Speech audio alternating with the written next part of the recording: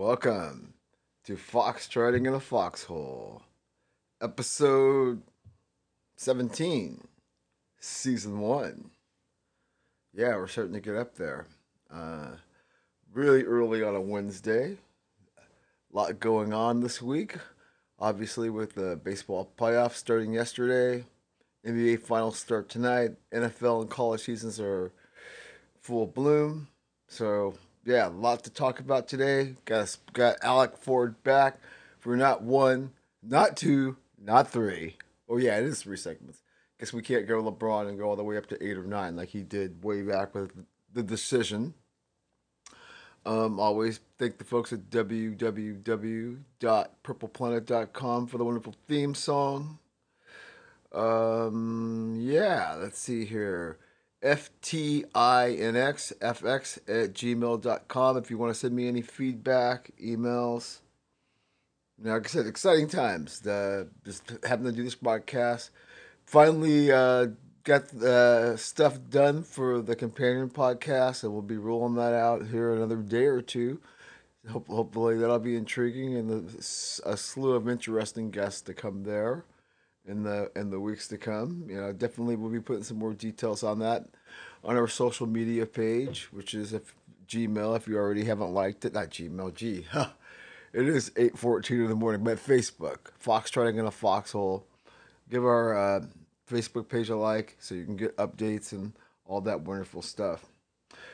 Well, all right, here. Let's not waste too much time. Like I said, there's so much going on as we've been doing in recent weeks at Boom Talk Studios, going with the 43,000 foot view above campus.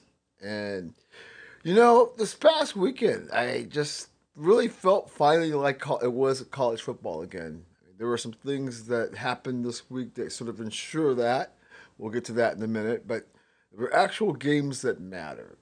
And you just got that sense that, oh, okay, this is serious stuff. But of course, with the specter of COVID looming large as it has been basically all of 2020, a lot of trepidation going on still. As we saw that the University of South Florida, they paused football after having some concerns with positive tests after their game with Notre Dame. And on top of that, the Notre Dame's game with the Wake Forest that was scheduled has been moved to 12-12. So, as we always keep talking about, that yes, the games move forward, but it seems like the more games move forward, the more complications get involved. As North Texas and Houston, their game scheduled for this past Saturday was postponed. The fourth time that the Cougars have been unable to play, which is pretty much like being in a holding pattern at SFO. If you've ever experienced that, you know what that's all about. And I feel that teams like Houston, Baylor to some extent, even though they were finally able to play. Um, let's see here. Virginia Tech was without 12 players and a coordinator with their game against North Carolina State. Not good stuff. I see, that Penn State had 20 more positive tests in their latest run of conducting tests last week. And then you have a situation in Boulder. I told you last week how they got in trouble for going on that massive hike with all these people in violation of state protocols. Well, they were required to stop practice this week as Boulder County had prevented gathering among students aged 18 to 22, excuse me. They're going to have a 2 week ordinance where basically they don't want people of those ages in large groups, which means Colorado can't practice. Lucky for them, the Pac-12 season's going to start a little bit later, so it's going to impact them for the number of reps they're able to get in. But as long as they don't have any major tests, it shouldn't prevent them from getting back on the field. So there was a delay with Georgia Tech and Syracuse, where because 3 members of the Syracuse team had to be retested because of the false negatives and all that sort of thing. It took a lot of caution and had everybody retested, but everything came out well and they were able to play that game, which, as I keep talking about the Cuse, they actually got on the winning side. But we'll get to all that and the recap of the scores. So before I get into the hardcore stuff, I will just say as far as COVID impacts, and we're always bringing up the financial impacts, which, as we know, are has been huge. It's hard to get around that, and I've told you about schools talking anywhere from $60 to $100 million in losses. And last week down in Raleigh, uh, officials announced that following a shortfall in projected revenue due to the corona or COVID pandemic, they handed down NC State handed down reductions in furloughs to counterbalance what they think is going to be a $25 to $35 million loss in revenue. Always bringing these numbers up. I mean, think about it, people. 25 to 35 million, and they're actually playing games. So that just tells you what kind of hit not having the fans, not being able to play non-conference games against a big opponent, even reduced TV money. It's hitting across the boards, and as I've said, and I don't want it to sound coming from such a cynical point of view, but that's the reason why we're pushing on. It's not the interest so the kids can play, it's so everybody can get paid. It's simple as that. And as we were talking about last week, the Pac 12 is going to return to play. Uh, Definitely money driven because as a Pac 5 member, they stand to lose quite a bit, even though they haven't been so forthcoming as some of the other conferences in their woe is me as far as telling the numbers. I know being here in Eugene, we know what the impact is going to be, as it's already hit. What's this? What we'd be like 3 4 weeks into them, and most of those non-conference games are here at Autzen Stadium in town. Yeah. Anyways, we're gonna play a 7 game schedule starting 11/6. The Mountain West is gonna play an 8 game schedule scheduled for 10/24. We'll talk about the Pac-12 with Alec in a little bit. I think it's a little foolish for them not to start at the same time as the Big 12. I mean Big 10, excuse me, and play 8 games and be on par for that.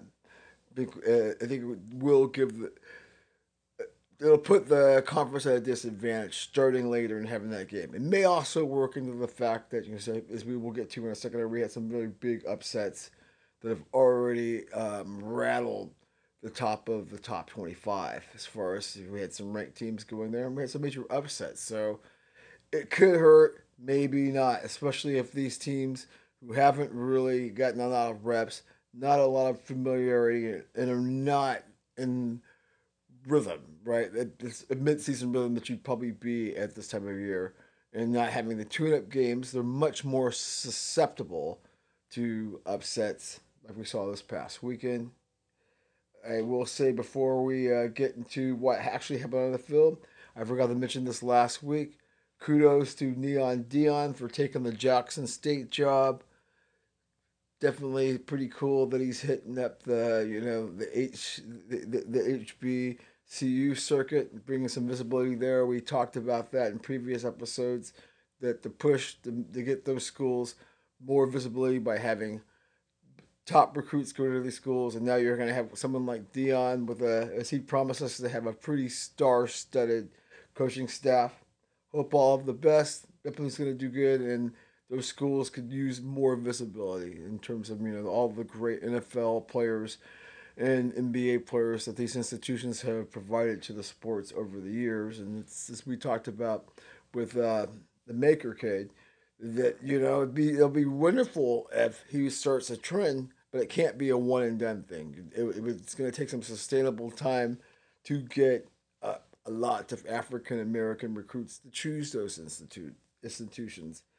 I don't know. Football may be possible, especially if you can get some more high profile names like a Dion to come. So what happened on the field? Because a lot went on with Florida and Ole Miss. Coaches and players took a knee in the spirit of unity.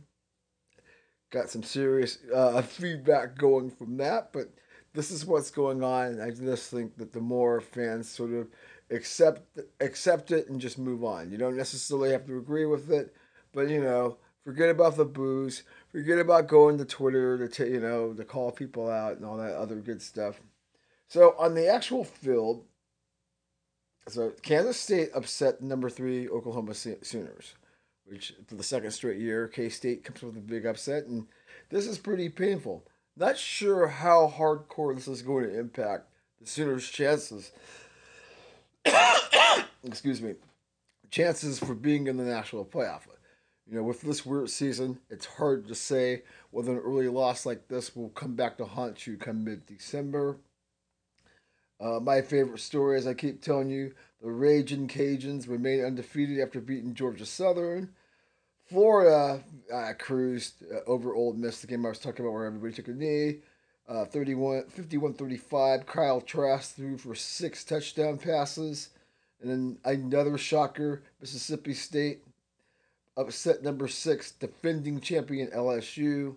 I mean, what was their first loss in, I think, like 17 games or something like that. Former Cal guy KJ Costello passed for a SEC record 623 yards. I mean, this is like the first time a national champion had lost an opener since 1998. 26,000 fans in attendance. Going to be interesting to see what the data reads about that, and if people were able to follow the protocols, stay masked up, and all the things to stay safe. That many people there. Obviously, with LSU being upset at home, I'm sure folks wanted a drink or two or four to drown their sorrow. So, not to make too much humor into that sort of thing because the coronavirus and its impacts are quite serious. But yeah, we're gonna have to see what kind of data comes out of that mass gathering. Number 8, Texas Tech, in a thriller rally to beat their state rivals Texas Tech in overtime, 63-56. Watch that game; it's pretty spectacular. I thought that the Horns were going to join the upset ranks, but give them some props for being able to fight back. Fantastic game. A lot of good games over the weekend. Georgia took care of Arkansas after trailing early. Auburn beat Kentucky 29-13. Cincinnati beat number 22 Army in a game of ranked teams, with Cincinnati being ranked 14 and Army 22nd. That was 24-10. Oklahoma State took care of West Virginia. Number 16 Tennessee squeaked past South Carolina by 4, and number 18 BYU crushed Troy. Oh yeah, Miami number 12 continued Florida State's nightmare that just doesn't seem to end. 52-10. Can't blame that man, Coach Willie Taggart. He's long gone. Even some people that he's brought soft players and that everybody has just quit there. Not really understanding a team in Florida where there's so many great football players there, and with a tradition like the Seminoles have. I mean, darn, instead of taking the job, at Jackson State, maybe they should have hired Dion because clearly there was something amiss in Tallahassee. This is too strong of a tradition to look as bad as it has done the last couple of years after Jimbo Fisher walked away. Not a good situation.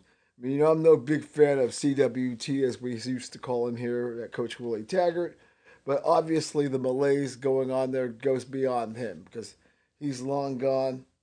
Can't blame all of this on Willie. It's just a real big mess down there in Seminole Nation. Yeah. And another one of our crazy moments over the weekend, I see that Kurt Beathard of Illinois State, related to the legendary Bobby Beathard of the Washington football team, the architect of the early 80s teams, and also related to 49ers backup quarterback CJ Beathard. He left his job at Illinois State over a Black Lives Matter flap. Apparently, him taking a sticker down that was on his door was perceived the wrong way. Conversations started happening on social media, and he just said, "The heck with this, I'm walking away." Definitely want a little more details about this because as I always say, not so much of embracing or having it force fed, but I just think it just serves you right just to walk on and keep your opinions to yourself because people take the Twitter, start calling you out, and then you try to defend it, and it just yeah, it's unavoidable. I mean, it's avoidable. Is what I'm really trying to say. Is that right? It's just one of those battles that when it comes to choosing and picking, yeah, keep stepping. Especially, it's too easy to lose your job in this point, or give the school unnecessary publicity because once it hits Twitter and people start calling you out, especially before they have the facts, and even if the facts are true, it's just not a good look. Keep moving away. All right. So I'm going to take a quick break here and set up my segment one with Alec. We're going to continue this discussion looking down at campus from 43,000 feet above. Outstanding. Be back in a moment.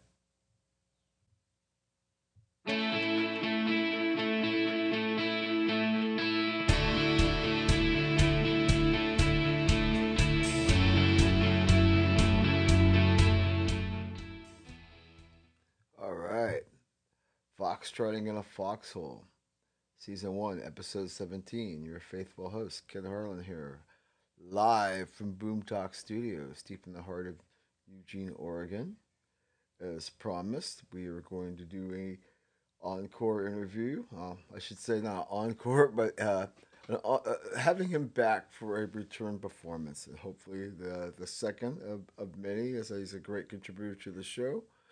And we're going to do a 3 segment show today as far as having him up for an interview because we had a lovely discussion night before last talking about many of the topics that are brought up on this show. So without further ado, I'm going to bring you the first segment with Alec.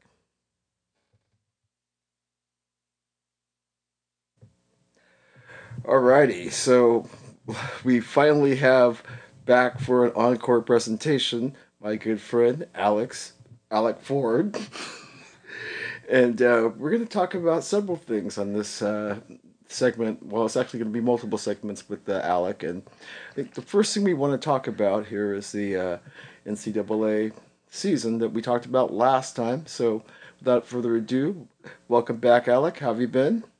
I've been good. I've been good. Thanks for having me back on the show. Oh, fantastic! Always, whenever we can, for sure. So let's see here, because we spoke about this at length the last time that we talked. And I'm kind of curious now that we've gotten some more data and some time, but with now that all the big five power schools have announced that they will be playing some sort of season in 2021. What do you think about it, all of this? Well, you know what? What I think was a positive development to getting the season started, at least getting the Big Ten and Pac-12 back, was the news of those rapid COVID tests that you could get. All right, that seemed to be the first step into getting the Power Five, all of the Power Five back. Um, the rest of it, I mean, I thought personally it was insane that the other leagues were going forward because there were just so many question marks going into the season, playing a season about player safety. I understand the money aspect, but there's just too much that we still don't know about this virus in terms of long-term complications. So to a degree, I still think it's insane. Now, having said that, if football's on Saturday, I'm going to watch it. And man, we had some very good games this past Saturday. The Oklahoma upset, and nobody saw that one coming. And wow, how about Mike Leach debuting in the SEC? Wow. Goes right into Baton Rouge and has the Stanford transfer quarterback, KJ Costello, throw for almost, I think, over Yeah, 600 yards. 623 623 yards. conference So, record. conference record. So, you know what? We've got some positive storylines. I question the sanity. I question whether years from now they're going to get lawsuits for any long-term damage. But you know what? If it's on Saturday, I'm going to watch it. Okay, well that leads me into my second question. You've actually even led into the third one, but we'll start with the second one. Is that okay? That as I keep talking about the podcast from week to week, and obviously what led into this segment, the numbers keep racking up, and teams keep canceling games. How do you see this enterprise playing out? Now that we have moved forward, we actually have games, and the Pac-12 and Big Ten are going to come online here at the end of next month and the beginning of November. Well, Okay, as we know, we've had 22 games postponed so far. All right, just from positive tests during the week, and not all of these are teams involving um are games involving minor teams or teams from non-Power 5 conferences. Like OK State and Baylor have had games postponed. We had a Battle of Virginia. The Virginia Tech game got postponed. ACC Notre Dame Wake Forest game got postponed, and wow, poor Houston. Poor Houston. They've had 4 games postponed. I mean, that must be, and none of it was for issues involving their own team. So I see it playing out that I think enough schools, especially the Power Five where the money is, um, they're kind of seeing how canceling games is not good. And if you're a Big Ten and a Pac-12 school, you have to get through that schedule perfectly to have a shot at the playoff, I feel. And I mean, for the Pac-12's sake, I'm not even sure that would be good enough to No, right? get through the schedule perfectly. I mean, One missed game here or there, and you're done with your playoff hopes. But I hope they could get through. I do have my doubts because we're talking about 18 to 22-year-olds right. here, And that's what I was going and to bring up. partying on the Oh yeah. weekends. Did We you both been to hear? college. Did you hear about You what can't happened expect today? it. Actually, with Purdue. Okay. Well, Purdue suspended 13 athletes because they had an on-campus party, breaking the pledge that they made to, stay out of these activities. And that's just Hmm. an example of what can happen in terms of, as you say, asking these 18 and 22-year-olds to not party, not socialize, and do the things that they do. Right. Oh yeah, for sure. And I have my doubts.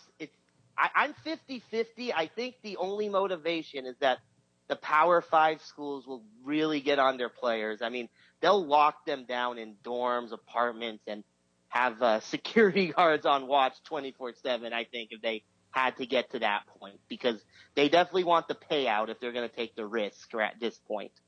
Oh, absolutely. So speaking of, since you did bring up the Sooners and the Bayou Bengals both losing over the weekend, do you see that as a trend given the unsettling circumstances that the season presents? Oh, I mean, I definitely see it as a trend. A lot of those teams, they didn't get full training camps. They weren't start. They got no spring season. They got no spring scrimmages in, no spring practices. So a lot of them could be very rusty. Plus, in some of these games, some teams have been having to go without 13, 14 players. I mean, some of it's just due to contact tracing that they've had to sit out games. So I definitely see that as a trend, especially with teams that maybe don't have as much of a history of being elite. Now, having said that, like when I'm talking about what Bama's built and what Clemson's built, I would bet those two teams will make it through the season unscathed, undefeated. But the other high profile teams, oh, it could easily be a trend, especially like when we start the Pac-12. I know right now there are different rules depending on the state you're That's in right correct. now. Like Oregon and California definitely have a lot more restrictions in terms of what they could do training compared to, and Washington too, compared to the other states in the conference. And Oh, you know what? That could lead to a surprising upset. I mean, sure. then again, surprising upsets happen every year. As a Duck fan, we all know what happened when they went down to Tempe last year. This is true. Um, And so, even anything could happen in any year, right. but this year is 2020. All bets are off. And something I might note that when you speak of the other states, what was it? Colorado basically had to stop all football activities because the state put a ban on activities for athletes from like I think 16 to 22 for a week or two. I forget what the duration is, but that just Yeah. came down like a day or two ago. Oh, yeah. And another thing that I guess that you have to keep in mind is you could have injuries pile up like crazy as you get the season going because, like you said, a lot of these players have not got the training they would have had in a normal college football season. True, true, true, true. So let's talk a little Pac-12 and let's talk about Larry Scott. I know that we exchanged a few texts about the man. I mean, how do you think he handled this and, what looks to be a continuation of questionable decisions on his watch? Well, I could go off about Larry Scott for hours, if not days, but I'm aware we have a limited amount of time on this podcast here. But if we're talking about the COVID situation, all right, at the beginning, I had no problem with him canceling the season at the beginning, especially after the Big Ten did, because I understand you're trying to look out for players' health, and also you're trying to protect yourself from a future lawsuit that could happen if there's any long-term complications.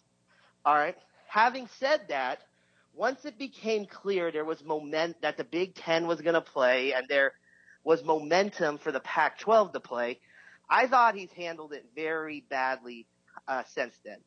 I'm not even talking about. I could even go on to a tangent about the bonuses that were given to the No people doubt. in the We talked office, about but that last I'll week. keep that about the I'll keep this about the football here. Is that if you're going to play a fall season and risk possible future litigation, there's no point in playing a fall season, in my opinion, if you're not going to put your conference in the best possible position to make a playoff. Essentially make it so that if you get an undefeated champ, which the Pac-12 has had trouble getting, that undefeated champ gets to go to the college football playoff.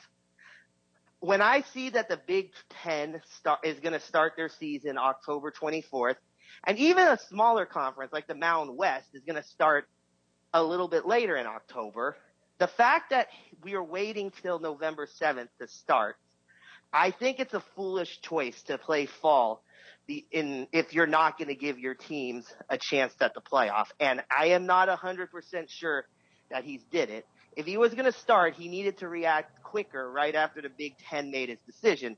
Should have had a decision in place within a day yourself and get this thing going. But he waited a whole week after the Big Ten had decided to return. And I mean, we'll see if this plays out. I mean, I could be wrong. True, Maybe a true. 7-0 Oregon team could sneak into the playoffs, but I mean, I have my doubts whether they would get in over a 10-1 team from the SEC or Big 12 even. Well, do you feel that getting the later start and let's say a team goes on the run, as these upsets that we've talked about, does that possibly give the Pac 12, whether it's Oregon or USC or whoever it may be, a possible leg up just because of the uncertainty that's already happening and it's going to continue, I would imagine, in the weeks to come before they even start to play?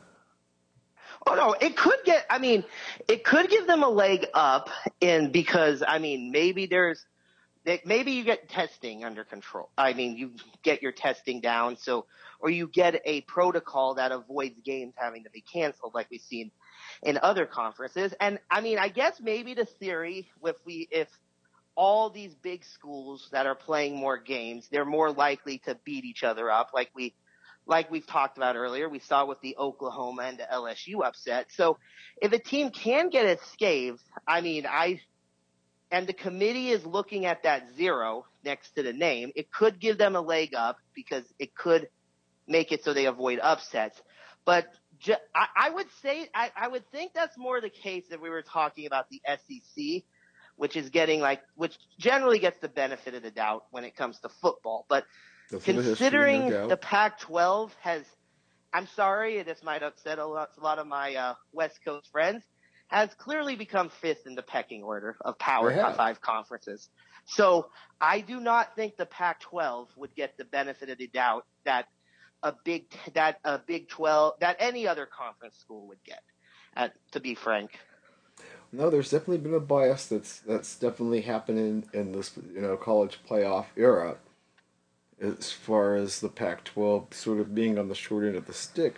But let me ask you this about, because you brought up Oregon, and I noticed that Sewell's out now. I just saw that their safety, who's a projected NFL pick, is also going to sit out as well.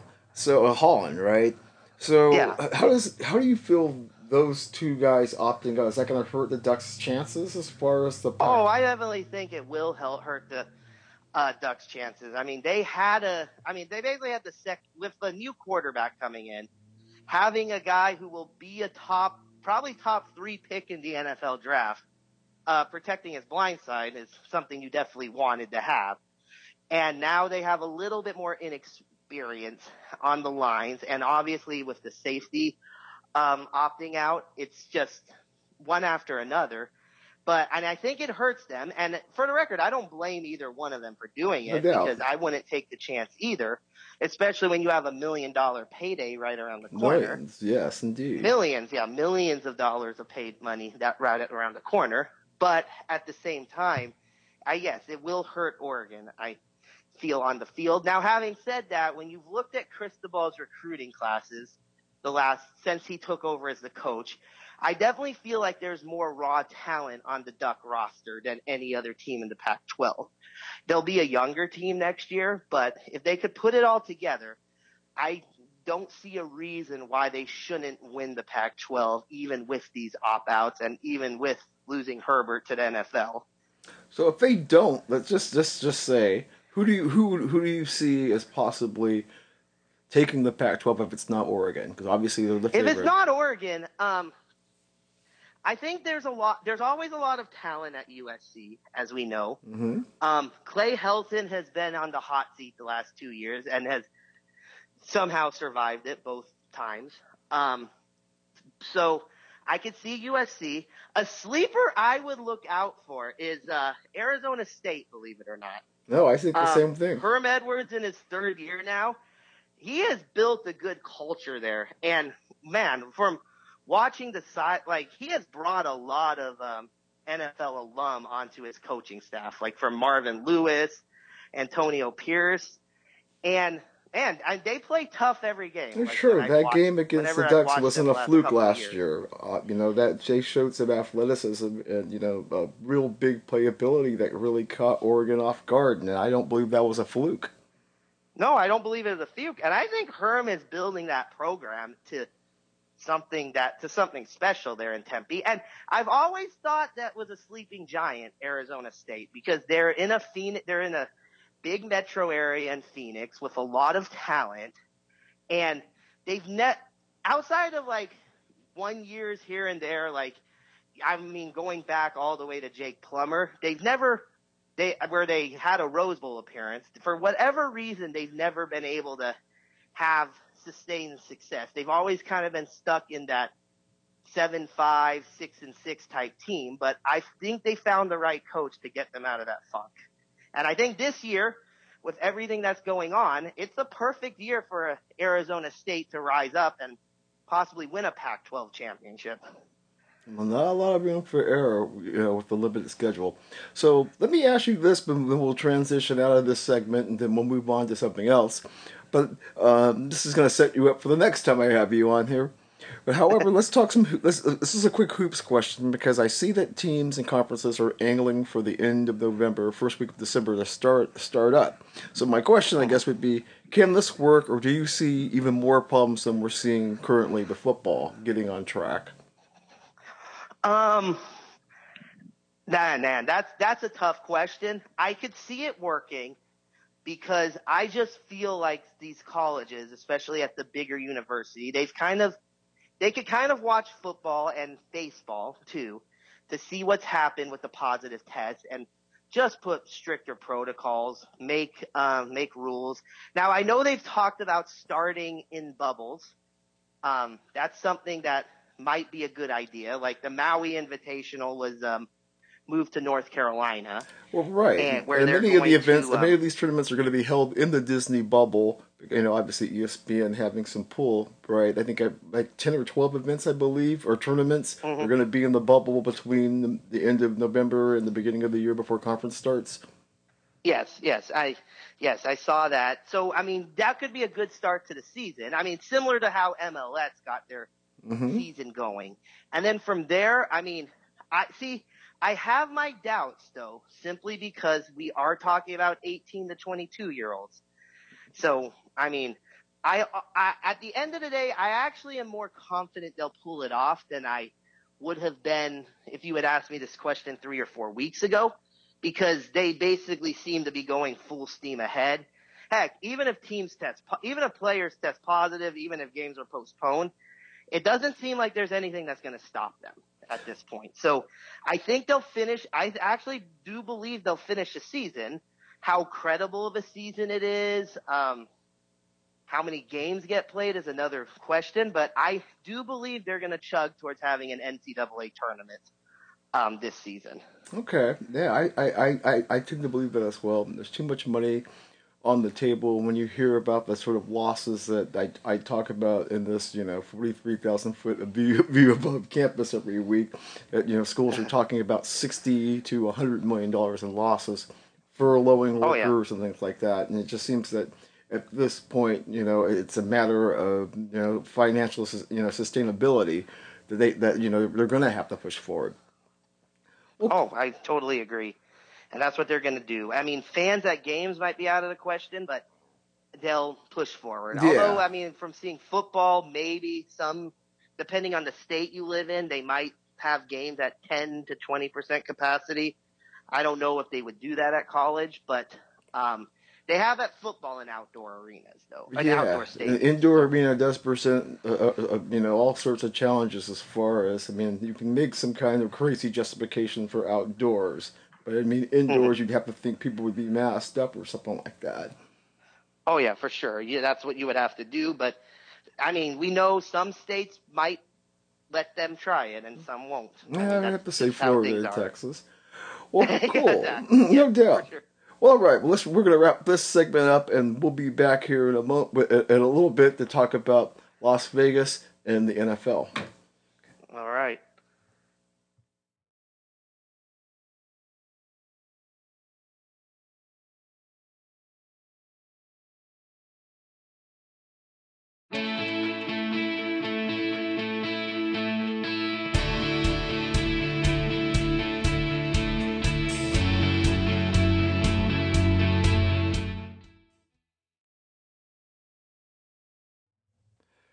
Right on, right on, right on, right on. Always great talking to Alec.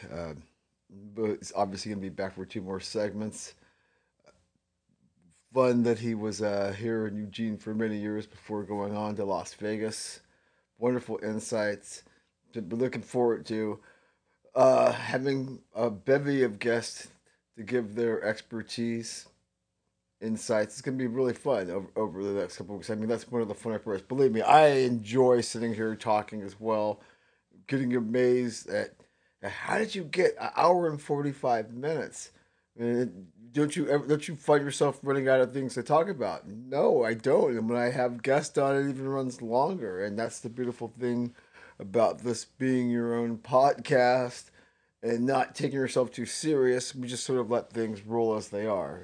Not get too much into the heavy editing and overthinking the content, worrying about how I'm coming across. I kind of did it at first, but now I just feel like I've gotten more comfortable with it.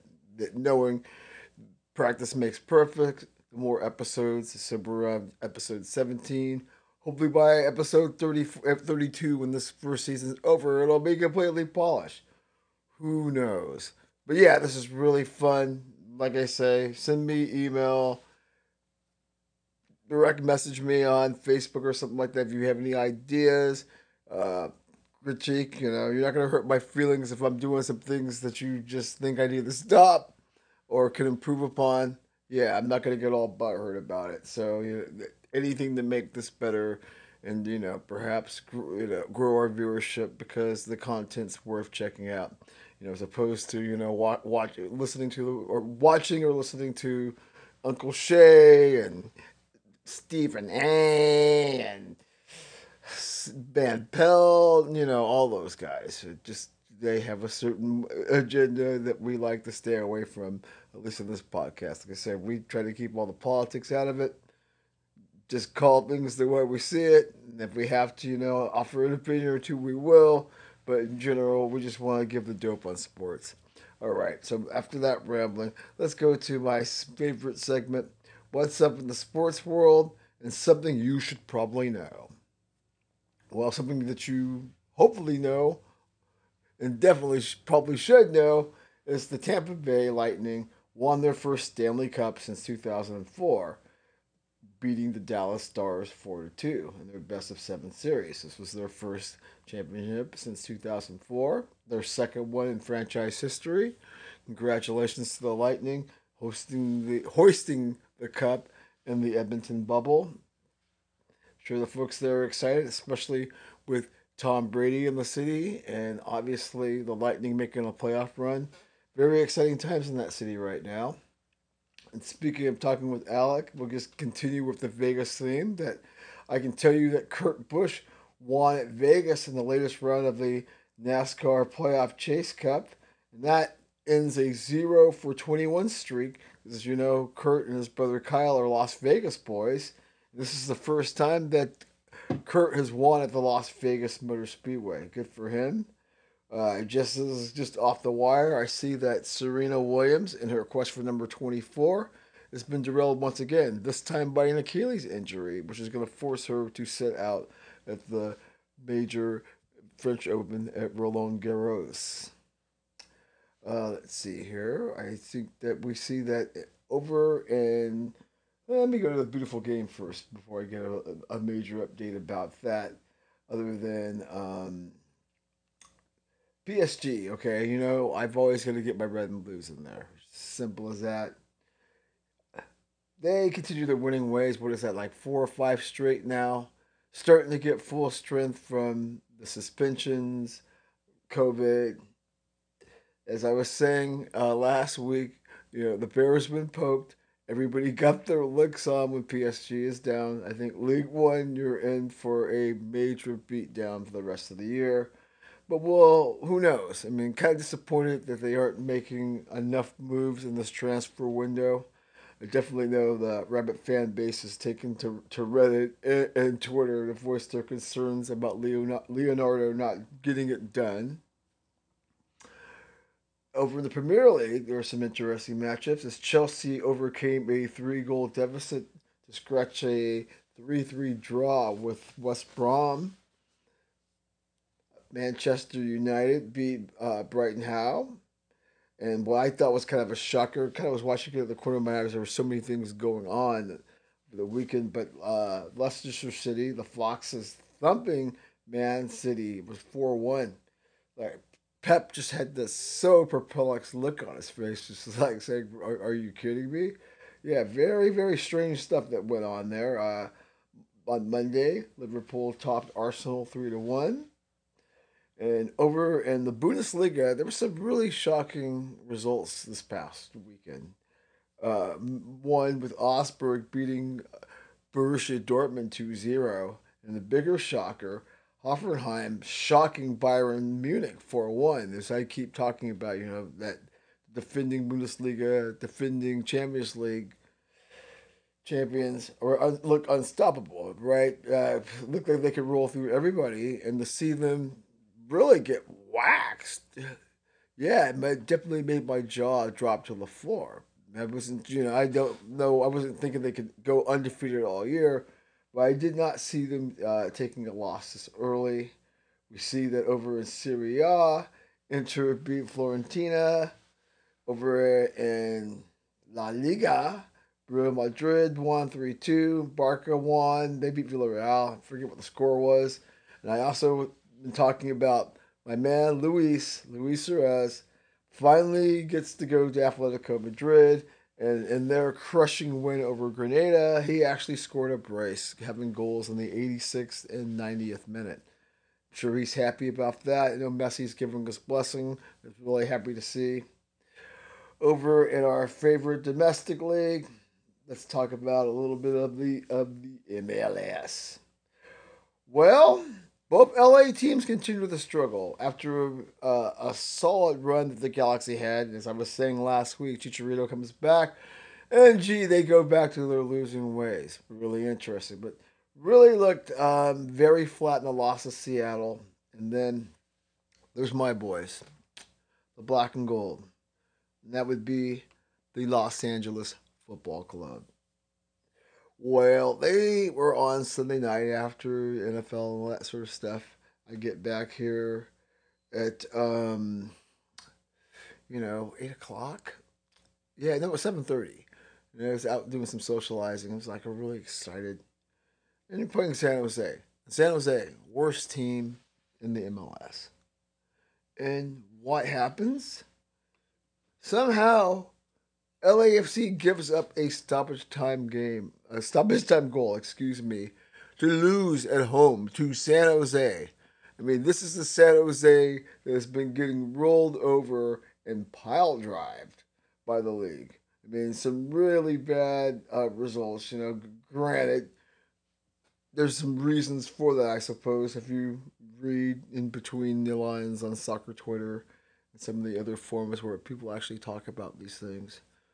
But LAFC losing, and I know that Carlos Vela isn't back, but you've got Edward Atuesta back. And it's just, I've told you on this show in previous weeks about our Rapid fan base, Rabid. They're not doing well with this. Clearly, the Black and Gold, great success story as they've been good from day one for the most part. They've been in the thick of things, and this is truly the first losing run of losing that they've had. And this is where they have always had a certain swagger and confidence, which really seems to be missing right now. I mean, in all aspects. They're not defending well. They're not really being too creative as far as, their attack. Not doing well on set pieces. It's really a mess.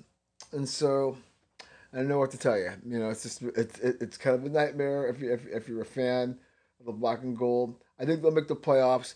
Whereas Atlanta, as I keep telling you about the Five Stripes, another disappointing loss for them. Right there, up and down. They actually won midweek, and then over the weekend just looked really garbage. Philadelphia's quietly making a run in the East. They had themselves a big 3-0 win. Columbus lost to Toronto, who's also positioning themselves for a playoff run. I think the Eastern Conference playoffs are going to be a lot more exciting than we think. There's always a tendency to talk about what's going on out west, but I think what you're seeing with Philadelphia, Toronto, Columbus, and even New York City Football Club, who also got themselves a clean sheet, taking FC Cincinnati out 4-0. Portland continues to roll, even with Blanco out. Doesn't really matter. Just like I thought with the MLS's back tournament, better keep an eye on those Timbers. Straight up.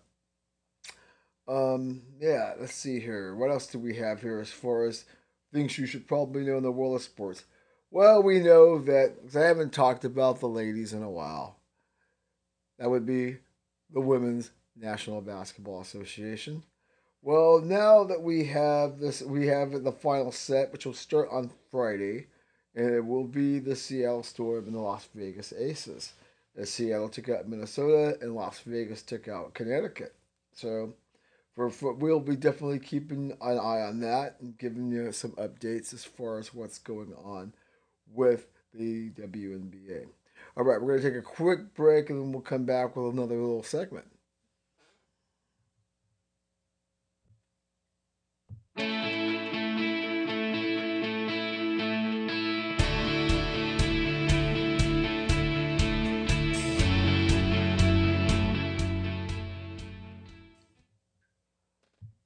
All right, welcome back to Boom Talk Studios on an early Wednesday morning. Foxtrotting in a Foxhole, Season 1, Episode 17. Yeah, it's a wonderful morning, and it's like I keep going back and forth, checking my computer.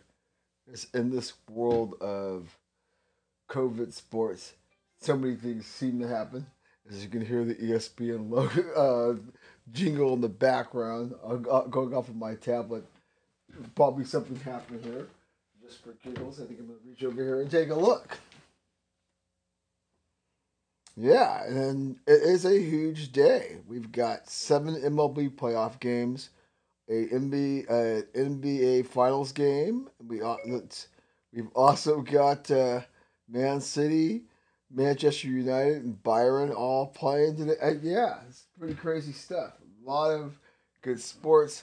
Mind you, on a midweek, late September, last day of September.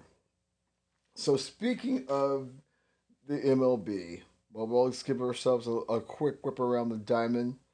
Obviously, the Dodgers, among things, clinched another NL West crown. I think we've been through that as far as winning crowns and what we mean by that.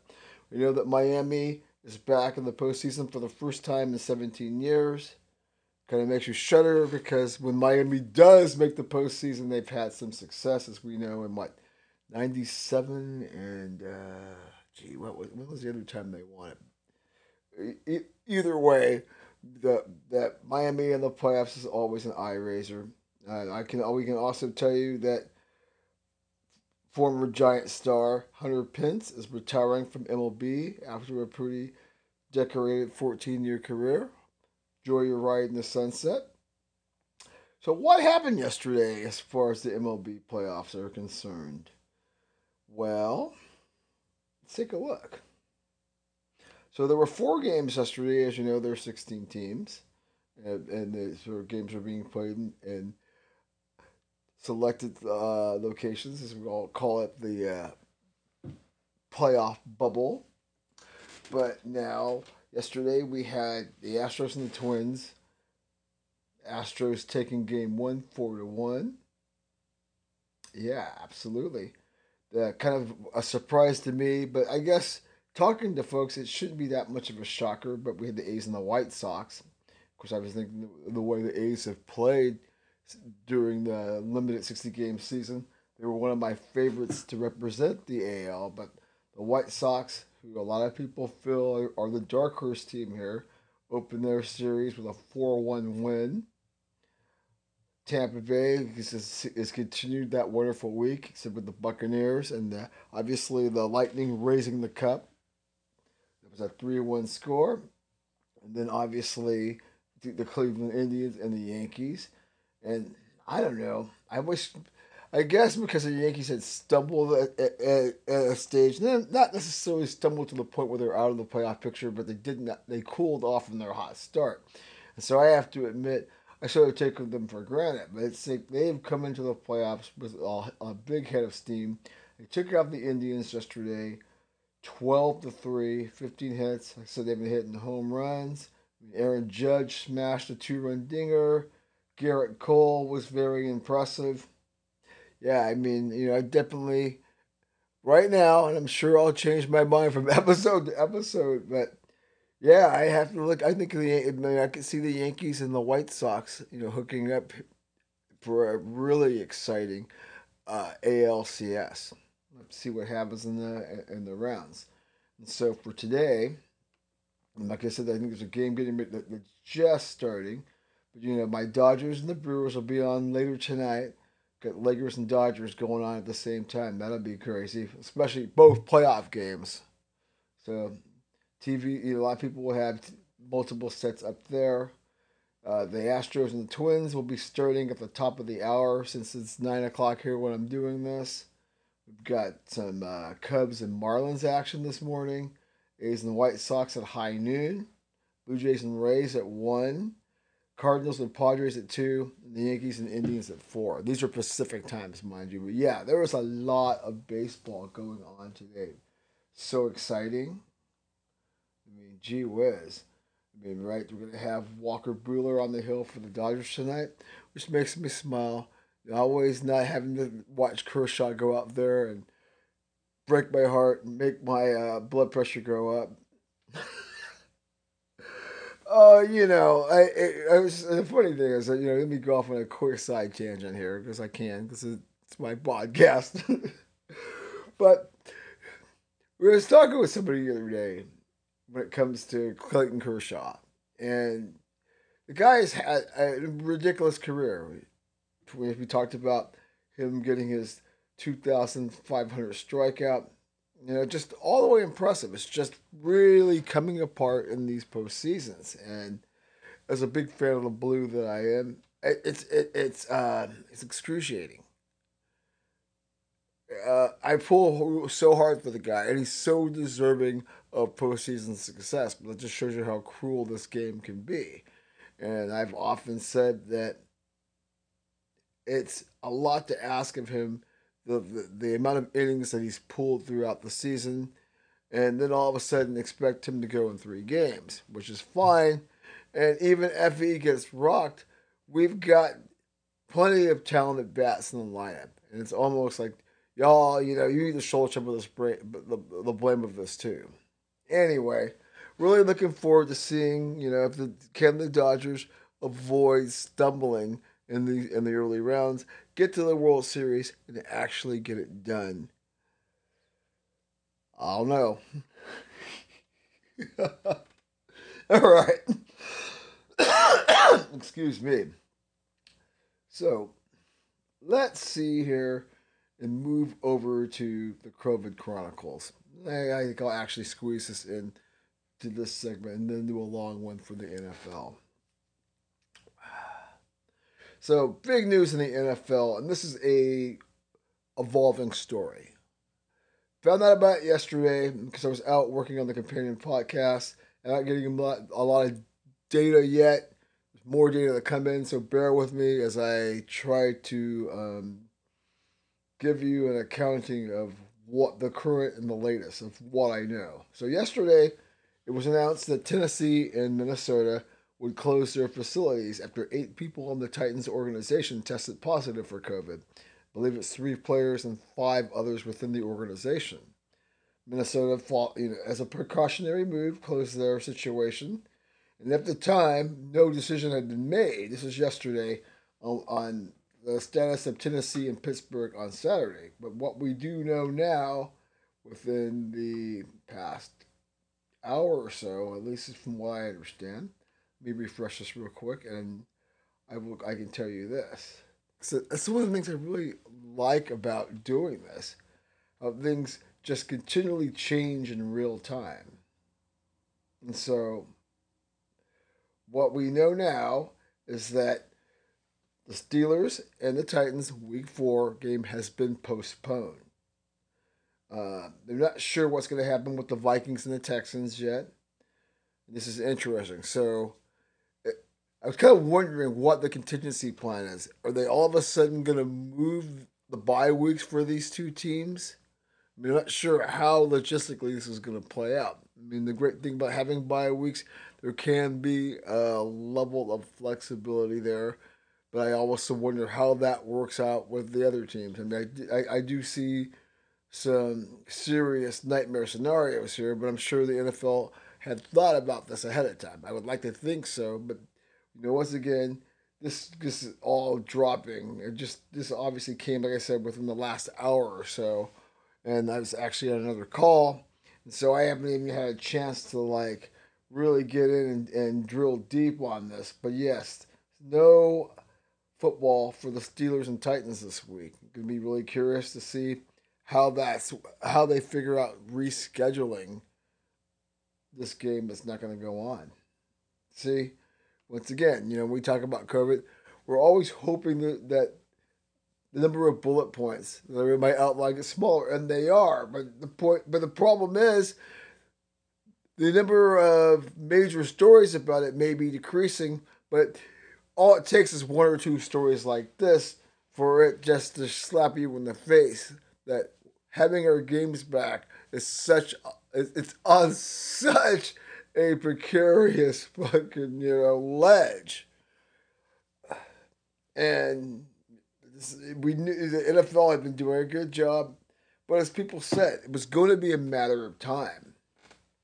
A very sad foot, I would have to say, that former Yankee and Dodger, also a popular broadcaster, Jay Johnstone, passes away from COVID complications. Whew, then need more caffeine here at like 9:20 in the morning. But yeah, COVID complications at the age of 74. This was last week. Johnstone won rings with the Yankees in 78 and with the Dodgers in 78, being the odd thing that he swapped uniforms basically because the Yankees and Dodgers both played each other in 77, 78, and 81. Obviously countless times in the 40s and 50s. It would be nice to see it happen in 2020, but seeing that we didn't get the Lakers Celtics, doubt we're going to get Yankees Dodgers. I can also tell you in the MLS that the Sporting Kansas City Colorado Rapids game was also called off after there were positive tests detected in both organizations. And also, the NFL came out and told the Raiders they could face sanctions for having unauthorized personnel in the locker room. I guess this happened after their Monday night win. Probably, met some interesting folks along the way and said, hey, come and celebrate with us. The league's not digging it. On the flip side, this also dealing with the Las Vegas Raiders. That their boss, Mark Davis, is apparently furious with his players because they were maskless at a charity event that was hosted by tight end sensation Darren Waller. Broke Nevada protocols as far as masking, social distancing. But yeah, Mr. Davis is not happy. So there's a lot going on. We were also finding out here that the NFL is really talking tough. They have issued a very strong warning to coaches who don't wear a mask on the sidelines. We talked about it last week. As you know, there were the fines handed out. Now at this point, because folks are still flaunting this, it just came down today that the NFL is going to threaten suspensions and possible forfeiture of draft picks as punishment for failing to comply with the COVID-19 game day protocols. Shefty is apparently reporting this, and so we'll have to believe it. Said that the fines that came out last week totaled $1 million, and that clearly didn't resonate with folks. So the league is definitely trying to send a strong signal that this isn't going to be tolerated. Yeah, as I keep saying, it'd be really nice for us to get past this, but so far we just started doing that. But at the same time, what do we have here? 5, 6 bullet points. It's getting better in terms of that that the leagues are doing such a good job. But as we just saw with the case with this Titans Steelers game being postponed, that all it takes is one major story to send a major tremor down the lines in the sporting world. I think anything it doesn't get any bigger than an NFL game being canceled. Obviously, these playoffs, but this is really monumental given that the football is played once a week, and the logistics around rescheduling games a little bit harder than something that you can play multiple times during the week. Be really curious about that. We'll definitely have an update when we talk next week about this. Hopefully that gets resolved in a positive way. But yeah, as they say, people, it's on. Alrighty, so we're going to come back with another segment with Alec. Going to talk some NFL football as I lead into my segment about what went on in the NFL and the Week 3 recaps. But we're going to talk first with Alex when I come back about what's going on in Vegas, especially now with the Raiders becoming the brightest light to enter the city that never sleeps. So, see you on the other side.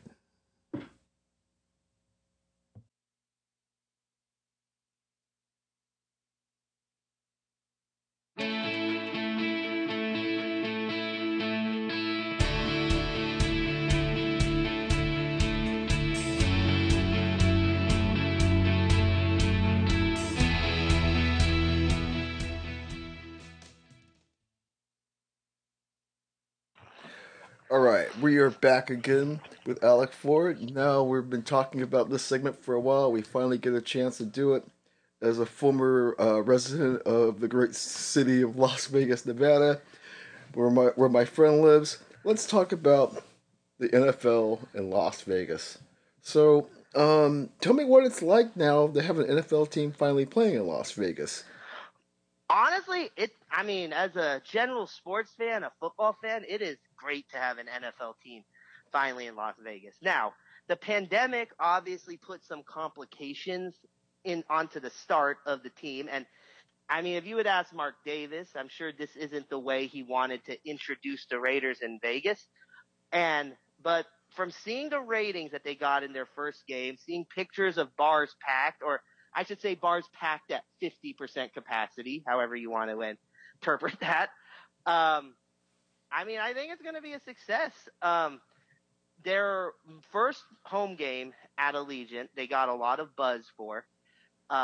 It was a 22.1 rating in Las Vegas, which was the highest rated Monday Night Football game in 10 years in the city. So, and I got to admit, I had my doubts that, or I should say, it seemed that the pandemic had taken a lot of momentum away from the Raiders coming here because they were limited in the events they could do. Okay. Because normally when a team comes to a city, there would be fan events like crazy going on. And obviously because of the pandemic, they weren't able to hold that. And I'll be honest, I wasn't feeling much buzz towards the Raiders 3 weeks before the season started. Could be lack of preseason games, and it could be because they couldn't do those fan events. But once the season got started and once the Monday night game happened and I just saw the ratings, I saw pictures in bars packed with Raiders. I mean, you would think that if this was a Raider town, that team had been here for years, but I mean, that's obviously not the case, but I definitely think the Raiders will make an impact in this city. And another thing that confirmed that is yesterday, I was at a bar watching football. I was going there to see my Niners play, and the Raider game was on one of the screens. That was the game that was on that they had the sound going for. And every time the Raiders made a good play, you heard a roar from the bar.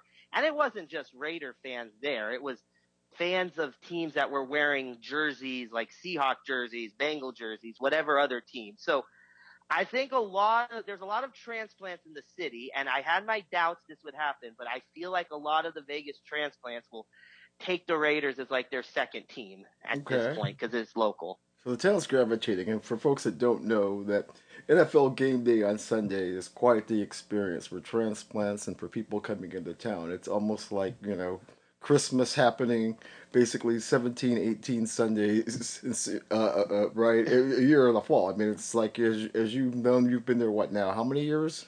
I've been there 7 years now. It's been that long? Damn.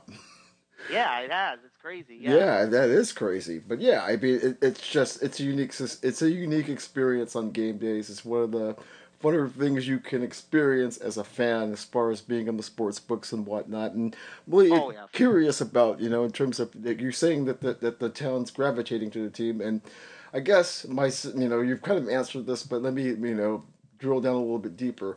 Because so you can't really have a game day experience per se, right? Because of restrictions with the pandemic.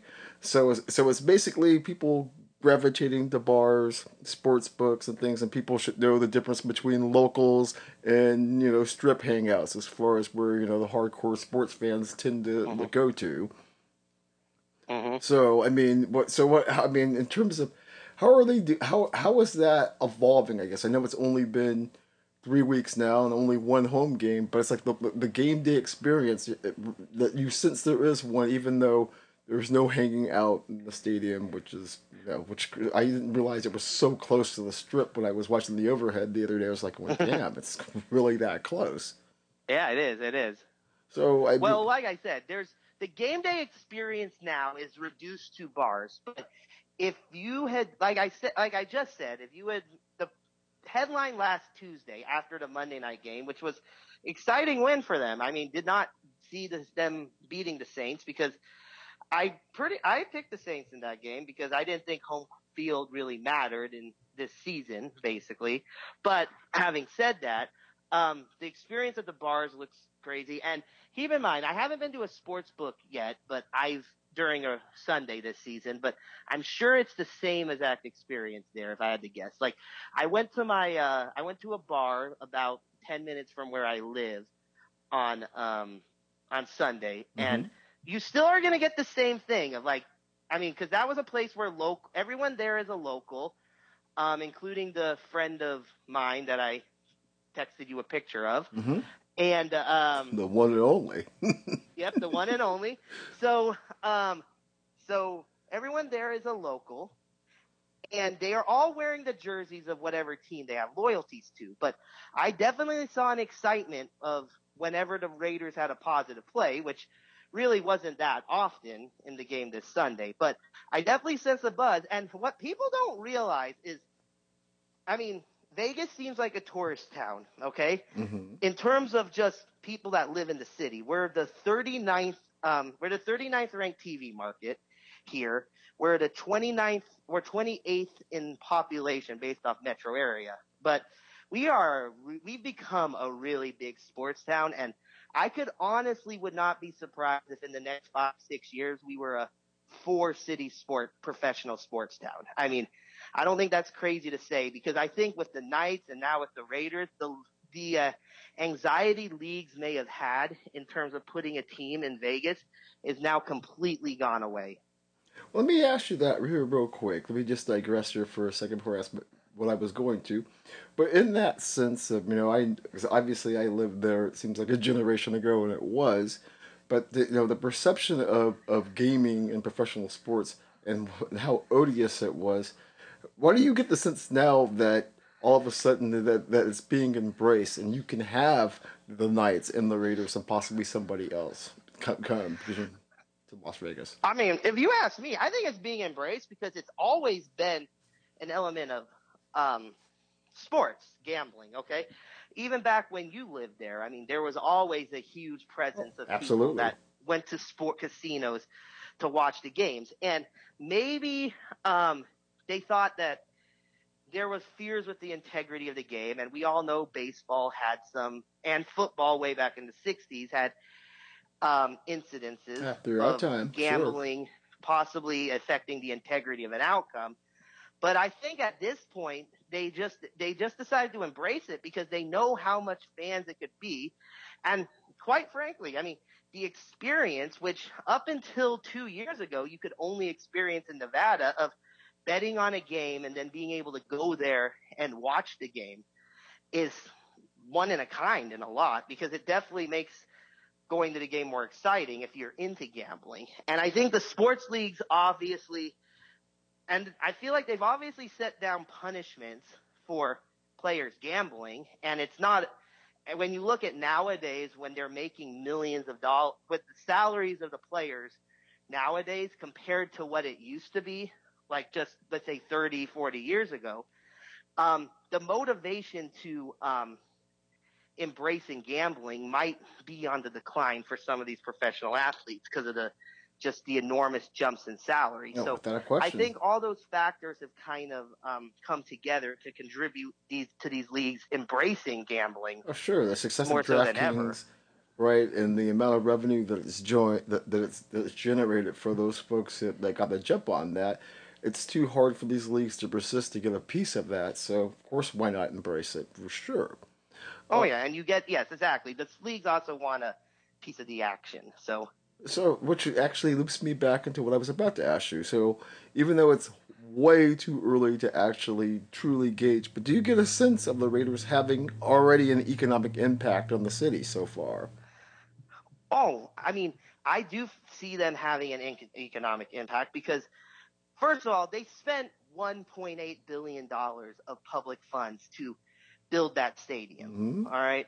And the people here in Vegas, yes, there's a lot of locals that were like, oh, why don't we spend that why don't we spend those monies on schools or various programs? It's a waste of money. But that's what a lot of people said, which I mean, I could understand the argument, but at the same time, I feel like you're not going to spend $1.8 billion dollars on a stadium if it's not going to have an economic impact because you'll have more people traveling in Sundays just for the experience of watching the games. Weekends will be crazy. And here's the thing, eventually you'll get a Super Bowl. You'll probably get a national championship, probably get a Final Four. So the amount of events that stadium will bring to the city will I feel in the long run more than pay for the cost of the city. Because the NFL draft weekend in Vegas, I feel like the economic impact would have been felt already from No NFL draft question. weekend. It was supposed to be, they were saying it was going to be like New Year's Eve 3 nights in a row that weekend. I mean, I had looked into hotels this was like right before the pandemic. Like you couldn't get a hotel for less than $300 a night anywhere near the strip that weekend. So the economic impact was gonna, it like, if the draft weekend had happened, if this pandemic had never forced that draft weekend to get canceled, I think a lot of Vegas people would have seen the economic impact just from that weekend. Now, unfortunately, everything's delayed, and obviously COVID has put a question mark into what kind of economic impact this could have. But if everything had gone, like if we hadn't had a one in 100 year event happen, I feel like the economic impact already would have been felt, and the people that may have been against the stadium would have like come around to the other side by now. Okay. So then, we have the economics. So, from a cultural sense, I know you kind of talked about this in terms of people and their secondary teams. Were you seeing like kids starting to wear gear, or adults? You're seeing like Las Vegas Raider gear pop up through the city. Oh, I actually am, believe it or not. Oh, I believe it. In fact, Tuesday after the Raiders won last week, and I actually saw a pickup truck while I was driving on 95. No joke, a Raider flag coming out of the back of it, like painted Raider logo, and this truck had Las Vegas Raiders on it. It didn't say Oakland, LA, or just generic Raiders. It was Las Vegas Raiders. So this guy was like took that momentum. He obviously seemed proud of repping his local team. And around the city, I'm definitely seeing a lot more Las Vegas Raiders stuff. And you kind of saw that a little bit because this was a unique circumstance. Like, they played 3 years in Oakland after they announced they were moving to Las Vegas. So it was kind of a slow build up. And there was a part of me that thought, okay, maybe people would get tired because unfortunately Vegas didn't have a football, like even a place you could justify having an NFL team on a temporary basis. That's also true. Boy, did we so, know that. I mean, yes, Sam Boyd Stadium just ain't going to cut it. So, No, not in anyone's lifetime. I mean, I had questions about whether the buildup was too long, but after that Monday night game and after they started 2-0, I feel like it's going to work here. And also, we got the right coach. I mean, the Raiders have the right coach for a situation like this. Oh, him in Vegas. It was a match made in heaven, no doubt. Oh, yeah. Okay, so speaking of Vegas, is the Stanley Cup just wrapped up tonight? I know that the Knights had another run. How was that perceived in Vegas, and how did people deal with yet kind of another disappointment as they came up short? Well, so kind of to piggyback off the Raiders, the Knights have taken this town to storm in a way that I don't even think the most optimistic person in the world thought that they would become this popular in the city this quickly. All right, because you don't think of Vegas as a hockey town. Really, it's a desert, 100 degrees. But going to the Stanley Cup Finals the first year and losing, I honestly don't think a lot of fans were that disappointed because for an expansion team to make it to the Stanley Cup Finals, it's like just gravy then. I mean, I went out to the bars after they lost Game 5 to the Capitals, and it was more of a celebration of a great season more than being depressed that you lost in the Stanley Cup Finals. And I saw some Capital fans that were from out of town, and I mean, Knights and Capital fans were getting along great. It was like just a big, like, congratulations because people that flew in for Washington from that game, they have a bad history themselves. So I think Knight fans were able to appreciate they finally got their ring. Then last year, they lost. They had a very disappointing end to the season. But you found out how big of a hockey town this had become just because everyone was just mad. Like, there were people that couldn't sleep. To give your viewers just kind of a recap of what happened, they lost a 3-goal lead in Game 7 because of a 5-minute penalty that never should have been called. And that's right. It basically sunk their season because fans felt like they could make a Stanley Cup run again.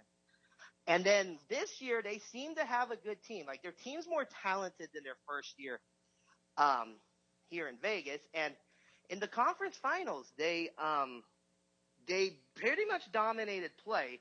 They just ran into a hot goalie. And, that's something that happens in hockey. So there was disappointment this year, but I feel like most of the fan base is is all in on this team. Now, there's a lot of questions marks with COVID, but here's an interesting of American teams.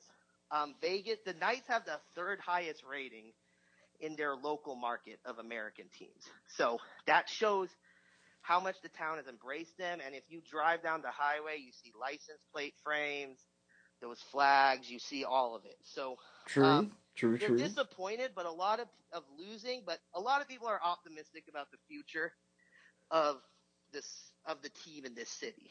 Well, one thing I gotta tell you is that you were saying a second ago about people being surprised. But see, I'm not, because when I lived there in the '90s and they had that minor league team, the Las Vegas Thunder, and they used to have the guy for that played for Ottawa all those years, Radek Bonk.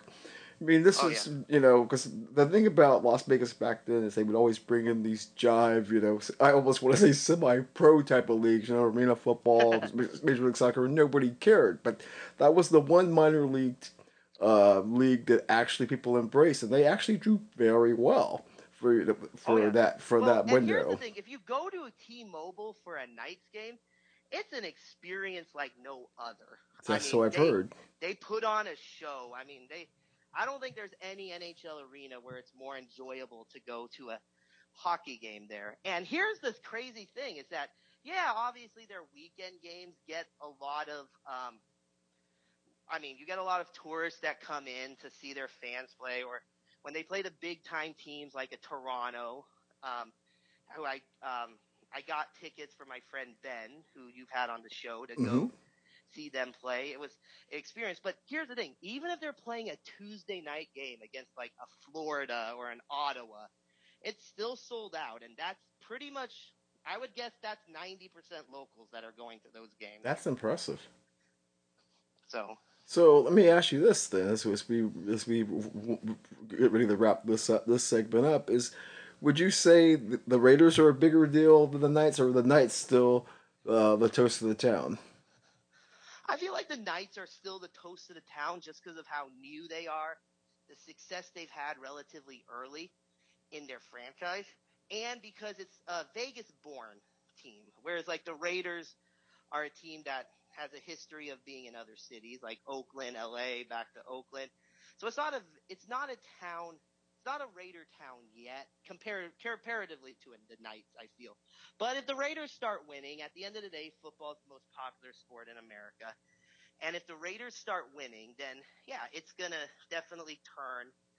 And I think a lot of people will embrace it. Now, the one thing I wasn't sure about comparing the Raiders to the Knights is that for transplants to Vegas, hockey isn't as popular nationally as football is. Okay, so you're less likely to have a team that you're die hard about in hockey than you are in football.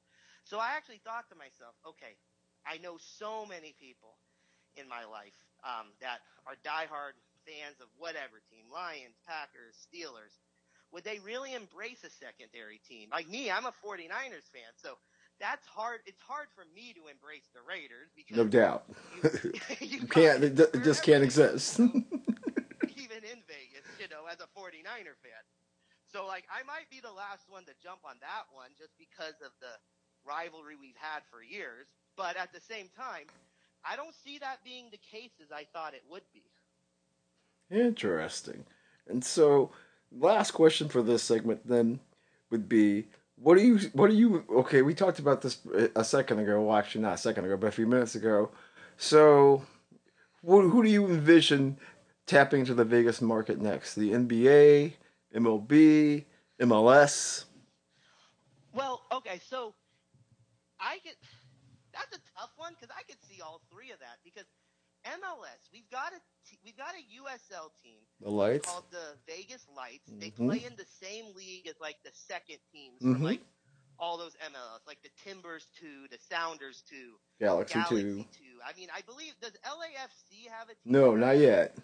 Not yet. Okay, so they play in that league, and they had an expansion year that was nothing like the Knights expansion year, and I mean that in a negative way Mm-hmm. in terms of how they did on the field. They were 10 games under 500, but they were fourth in attendance in that league, despite the fact the product wasn't that good. They play at Cashman Field, which let's just say isn't in the best part of town Yeah, I've to been there many put times. to put it lightly. Oh yeah, I know all about Um, it. so I see that, but so based off what they've shown they could draw at with that setup, I feel like the MLS will look into getting a team in Vegas. Now, there's a part of me that thinks the MLS is expanded too fast and maybe they'll put the brake on expansion, which might hurt Vegas. But I mean, seeing how this Vegas market has reacted to a soccer team in a minor league that hasn't done so well on the field, I mean, I think they should try to sneak Vegas in before they put the brakes completely. Now, MLB, I feel MLB's next if I had to make a guess. Tampa Bay is not having much success with their stadium, as we all know. This is true. Um, I don't believe they have a stadium deal, and No, they don't. to Not show how yet. much of a sports town this has become, Vegas built a stadium in downtown Summerlin, which is kind of a tourist area for older people, Mm-hmm. but not really. Um, like people don't go there to party or necessarily. If you're coming in from out of town, I should say. But they opened up a Vegas ballpark down there, right next to where the Golden Knights practice, and it was a hard ticket to get last summer when they were playing.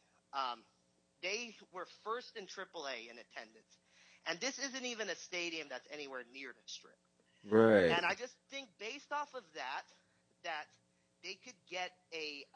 I think they're going to get an MLB team. I don't know if they'll tear down the Rio to build a new stadium there. That was a rumor that was shot down. I didn't hear But that. I really do Interesting. believe Manfred wants to expand two teams to get to 32. But he's waiting to see the Rays and A's stadium play out first. Now, one thing that I think helps Vegas right now is with all these leagues, with getting a team to Vegas, is the pandemic that just happened. All that's happening right now. All these leagues are gonna lose a ton of money because reality is I don't see fans in full arenas until 22 at the earliest. You might get partial capacities in some places, but I don't see the leagues running the way they were pre-COVID for another 2-3 years. Right. And They're going to expansion. lose revenue. Yeah, The expansion is Knights pretty paid much on the back $500 burner million for the short dollars term. for their Sure. team, the Mm-hmm. owner. And the Kraken, the Seattle Kraken, the expansion Mm-hmm. team in Seattle, paid $650 million. I feel like these owners are going to want to try to make up some of their losses, and they might grant expansion. I'm just speculating. I don't have Right. any information, but I speculate they might want to approve expansion just so they could get those fees to make up some of the losses with COVID. Now, NBA, we have an arena, T-Mobile, the Knights play in it. Mm-hmm.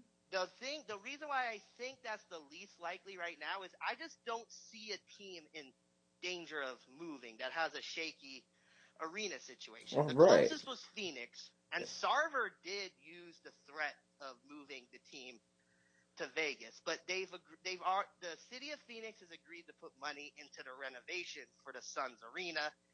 They got a Right. nice young team, so And, I feel and like let's face it, Seattle, basically, who the league is still guilty about, still can't get in. There's been talk about bringing the yes. Sonics back, for the last decade, and I don't even see that on the horizon. No, I don't even see that either. Now expansion has not been talked about in the NBA. I have not even read any Nope, rumor of because it, it's not up unlike for the other discussion. leagues. Unlike the other leagues, but maybe they feel like they need maybe when the reality of the money they've lost or they're going to lose in the next 2 years comes to fruition, they decide to do that. And heck, Vegas and Seattle, two perfect cities to put expansion NBA teams, kind of follow the NHL route in that regard. So I mean, but I do eventually see it happening that they get the teams. Now, the NBA has a further path, but MLS, MLB, I could see that happening in the next 5 years. I really can. Right, and Vegas was on track. I mean, along with Phoenix, it depends on who you believe, but as far as this possible MLS, La Liga merger where you'd have multiple divisions in true pro rel. That Vegas was definitely on track, but I don't know now with this COVID situation and how that's pushed teams back. Obviously like Miami, for example, just got online this year, has this stadium plans, but really can't do anything because you're not generating revenue. And I think a lot of people fall into that particular situation. Yes, and the problem is MLS would have to build an arena, but there has actually been talk of an MLS arena. Picture, I know you used to live here. Picture where South Point is Hmm. to like the M Casino if you're driving towards California. Um, there has been talk of using some of that empty space to make an MLS arena I've or heard stadium that. in Yeah. Vegas for a team. So, but like I said, the pandemic puts a lot of things, just puts a big question mark around a lot Huge of question things. mark, without a doubt, So and that's going to be interesting. But we pretty confident that Vegas is going to have a major say if there is expansion with the leagues down the road, given the yeah, success of. because I think that okay, when the Knights have easily become a top five team in a local in terms of popularity within a local market. So I think owners will see that and think of the dollar signs, and then the Raiders look like they're going to be a success in the market. So They are going to I be. just think and then when you look at the minor league teams I talked about, I definitely think Vegas will be a top option for expansion. Now, unfortunately for your friends in Oregon, at least when it comes to baseball, I feel like Vegas could basically take away the team that Oregonians have been, at least in baseball, like I just said that, but Vegas could definitely take away the team that Oregonians have been pining for years up in Portland. Yeah, Portland had their window earlier this century, and they sort of dropped the ball on that. And now, given the political situation, I just don't see it happening. I know you've got people like Russell Wilson and all those books in that group, but there's a lot of resistance, and I think that the leagues are going to see an easier path as far as dealing with Portland and it being so landlocked. Yeah, it is landlocked. Now, I do know Manfred wanted Pacific time zone teams Hmm. for travel reasons, but I also see Vegas, I also see him just going to possibly if he expanded to 32 and he got the Rays and A's stadium situations resolved, I could see him going like Vegas and then maybe try to get Montreal back in the league. Right, and I feel like Nashville or I feel like a city like Nashville would be good well, for an expansion team, to be that's true, honest. and you can't count out Sacramento. I mean, Sacramento's about to get an MLS team, and they're quietly putting together quite a professional sports organization as far as bringing the teams together and trying to attract. I mean, I don't think, organization is not the right word I'm thinking of, but you know what I'm talking about in terms of Oh, I know what you're talking about. Yeah, yeah, Sacramento. I mean, people need to keep it. The Kings still might have the longest sellout streak in NBA history. I don't know if it's been passed, but they weren't even really good except for like a 5 year period in the right. early part of the century, and they sold out 20 years straight at Oh, one point. So they'll definitely support a team in Sacramento. absolutely. As somebody who knows that part of the universe quite well, as far as the Yes. valleys go, it's the only show in town. So yeah, no Oh doubt. yeah. Well, cool. So let me wrap this up, and then we will get down to our last segment talking about the NBA. Yeah. Okay, be back momentarily. All right.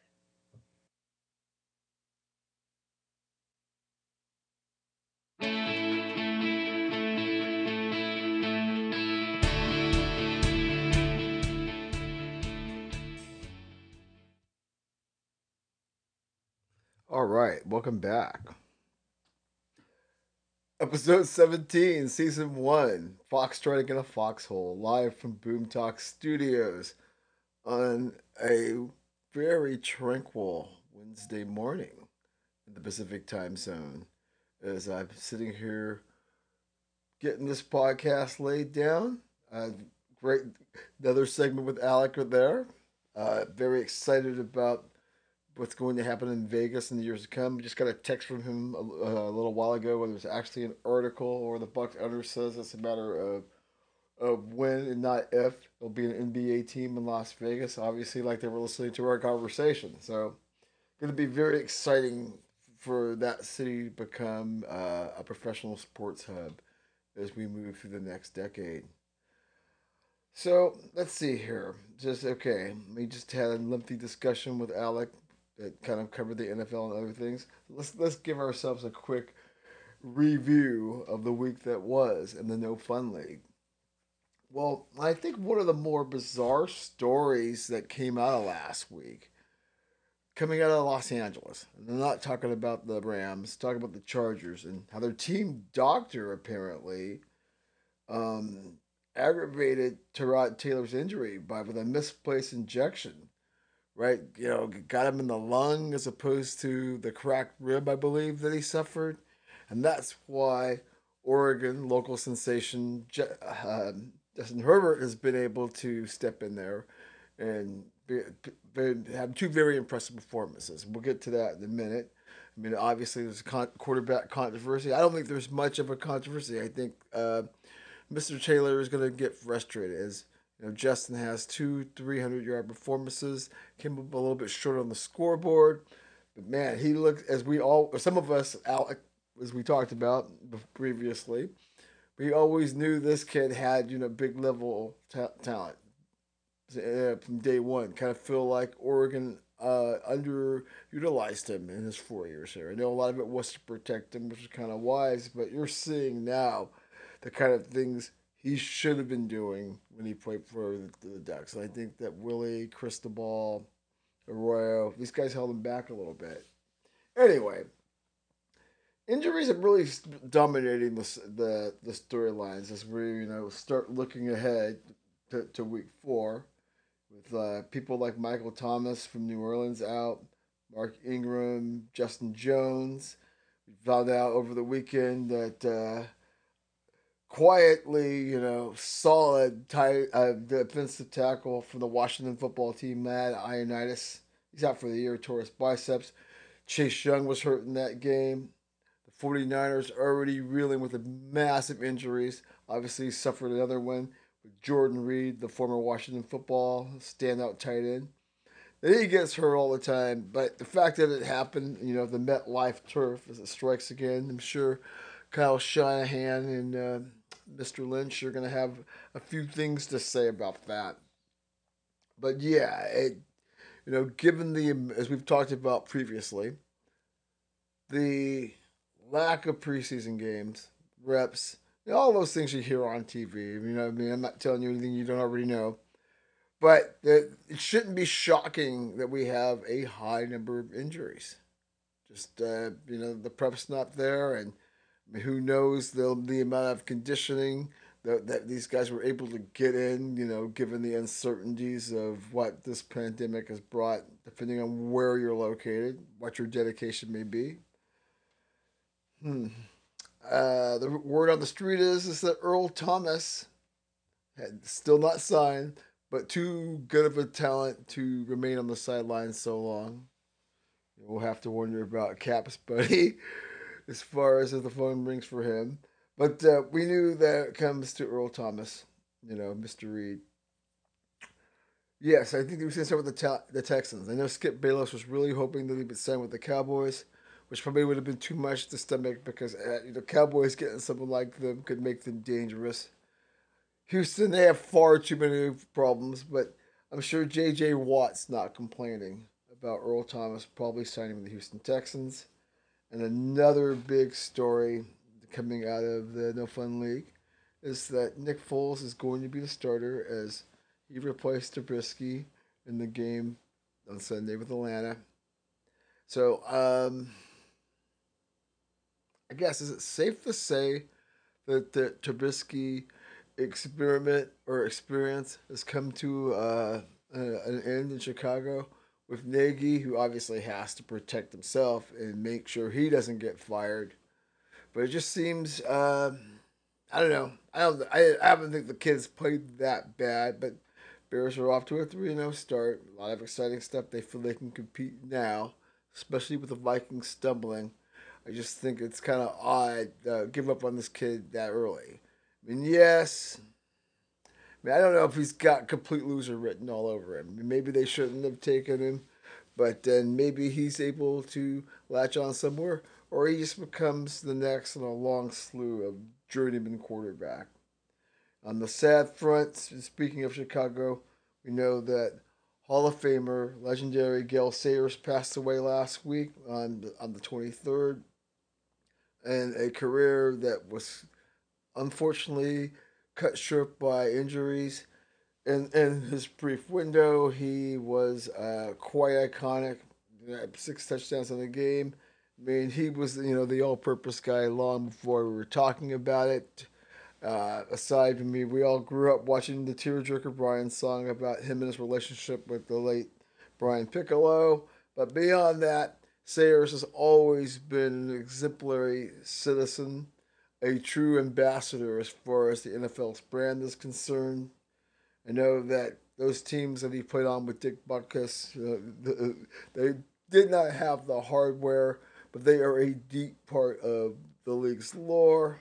Like I said, once again, when you talk about guys like Tom Seaver and Lou Brock, these are iconic people passing away, not just from my childhood, but just in sport in general. And these kind of type of guys who have allowed us to build this wonderful sports tradition that we have in this country.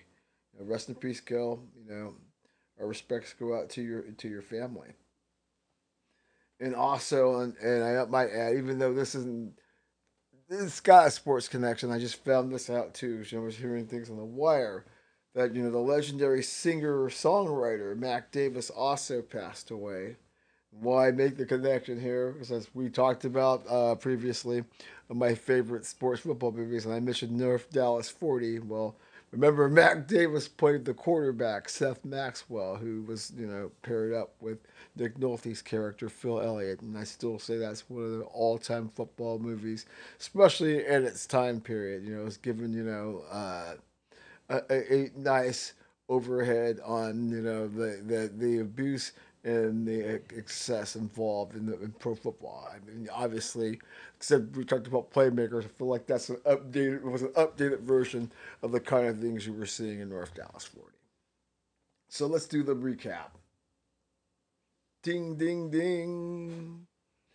So, I'll go backwards. Monday night, the two heavyweights, or at least as far as what you would call the two faces of the game.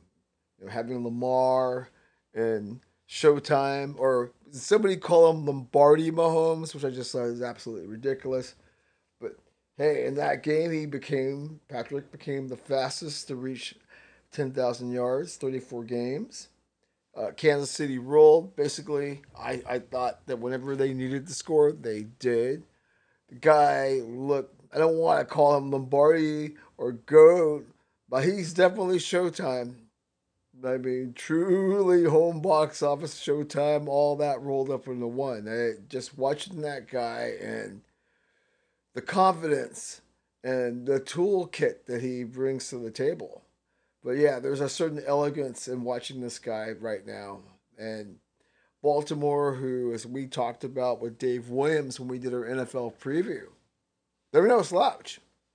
I really expect them to get better as the season goes on. I know they're playing my Washington football team this week, and they're going to probably roll.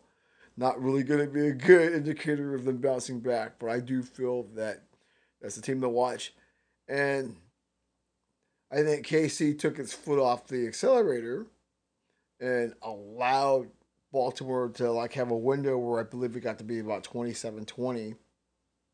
But yeah, Chiefs just kicked it back into gear, and because they can score so effortlessly, well, it looks that way, and with the just the arsenal of weapons at Mahomes, and I said this guy's so talented, that he's taken some of the skills he learned being a two sport superstar. Because you obviously know his dad, Samuel Beer, and you see some of his motions that he has that you can tell came from playing on the diamond. Being able to throw across the body, being an infielder, and all those things, and how it's translating.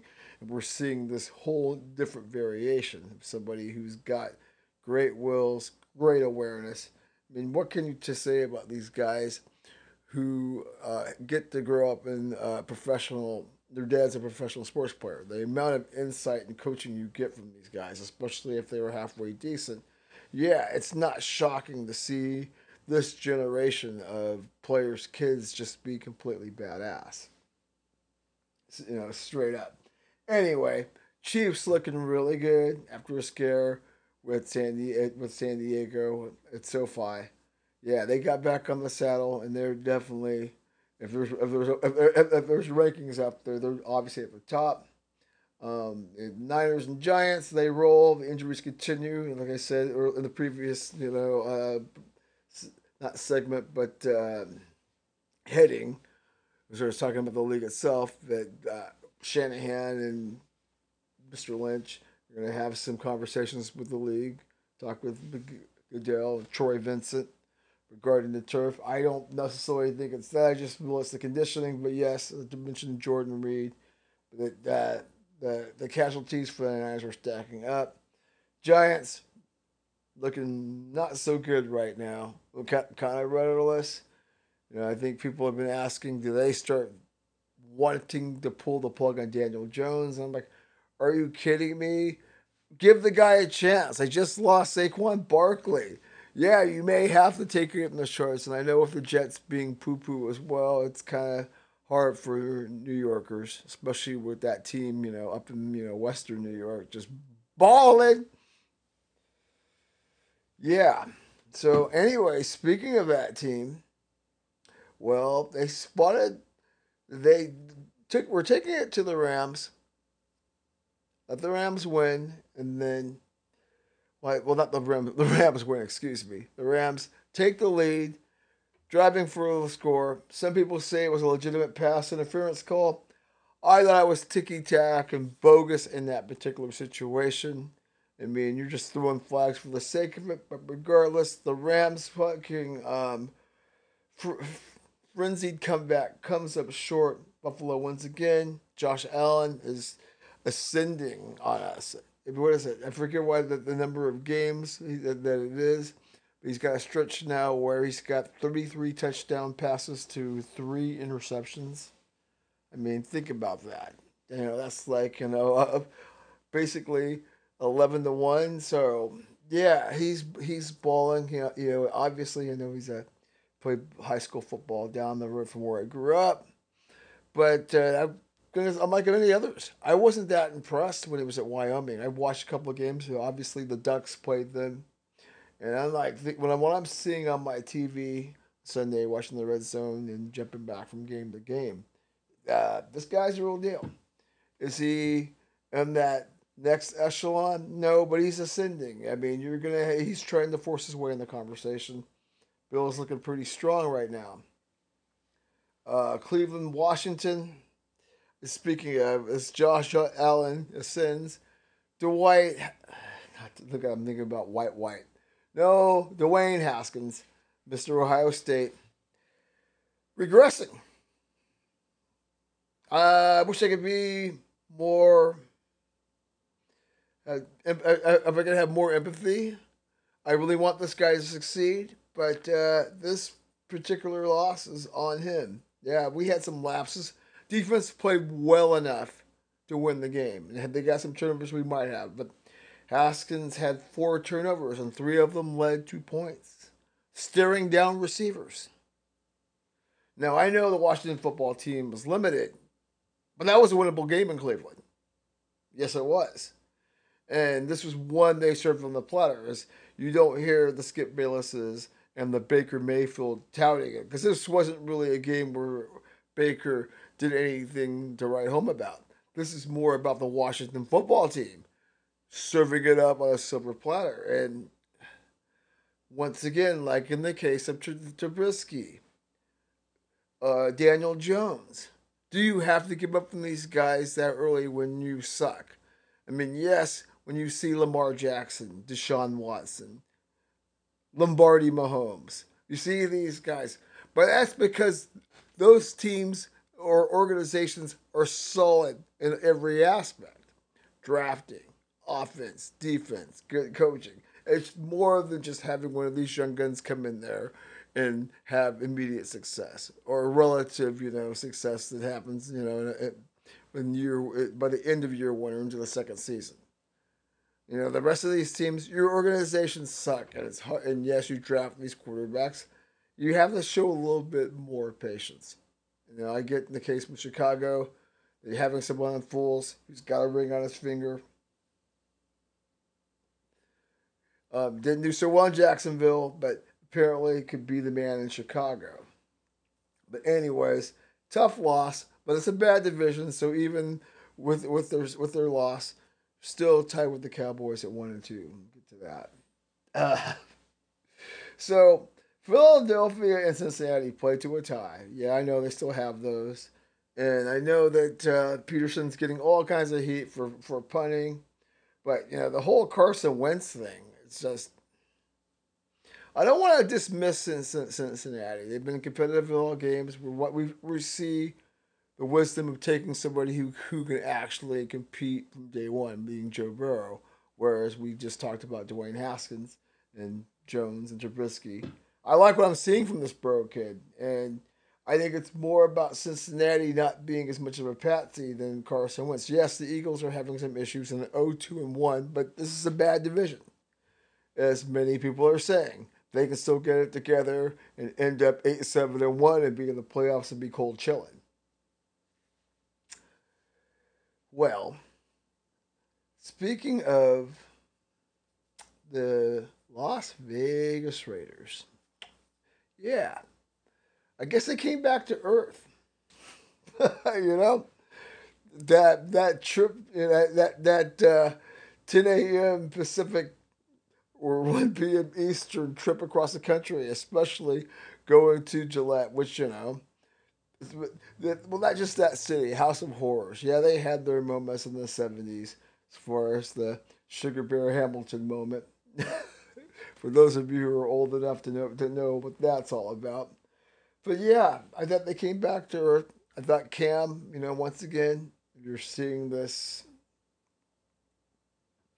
Patriots quietly taking care of business. Going to be really exciting to see New England and Buffalo when they match up. As far as because I really believe Patriots are still as formidable. I mean, yes, you don't have the GOAT driving the bus, but Cam is pretty good. I think, and Josh McDaniels designing a offense that caters to his strengths, but can somehow also protect Cam from himself. Limit that exposure, especially once we start, getting into the weeks. Patriots can be hella tough. They just, it's Bill Belichick, and they have the pieces on both sides of the ball. Nothing flashy and flamboyant, but it is still, even with Buffalo's ascent to being, a legitimate team, it's still a chicken and dumplings division with, Miami and the Jets. Come on now. So yeah, I wouldn't, I'm not one of these people who see the Pats dropping off to 6-10 like Skip Bayless and others were kind of saying. I do see this as being a 9-11 win team. Yeah, yeah. So, we talked about Minnesota and Tennessee, and yeah, that's some crazy stuff there, right? On the field, Titans edged the Vikings for the big road win. And Vikings are 0-3. And I think Kirk looked a lot better in this particular game, but you still lost. Obviously with the COVID concern, that's we also had Pittsburgh and Houston looking at Big Ben continuing his reemergence as he led the Steelers to a 7-point win at home. The Jets, as I said a second ago, just they're horrible. Colts rolled. I mean, but I guess it's not hard to look like a contender when you're playing this sorry excuse for a professional team. Um, that especially in the Big Apple, it's I think this has been talked about on a lot of the sports talk shows and whatnot. It's how New York as a whole has the biggest collection of really poorly run teams, or just crappy teams at this moment. With the Mets kind of being flatlined, the Jets and Giants being horrible, the Knicks being a joke. Brooklyn's all right, But yeah, there are currently some really bad teams in Gotham. It's Carolina and the Chargers. Herbert since back-to-back 300-yard games, but they come up short. And I thought that was a winnable game. Obviously the Raiders were able to take care of business against them the previous week, but and that game was a little bit more competitive than the scoreboard showed. And I guess being able to come to SoFi and taking out the Chargers, you know, as far as New Orleans having a couple of losses, who knows? Maybe Carolina can sneak in there. I do feel that there are going to be multiple teams from from the NFC South as far as the wild card. Um, you know, Denver and Tampa Bay. Yeah, what do I say about that? Brady definitely took care of things in a ho hum fashion. Kind of funny watching Uncle Shay and Skip fighting over letter grades as far as Brady's performance. Like they went out there and did what they did.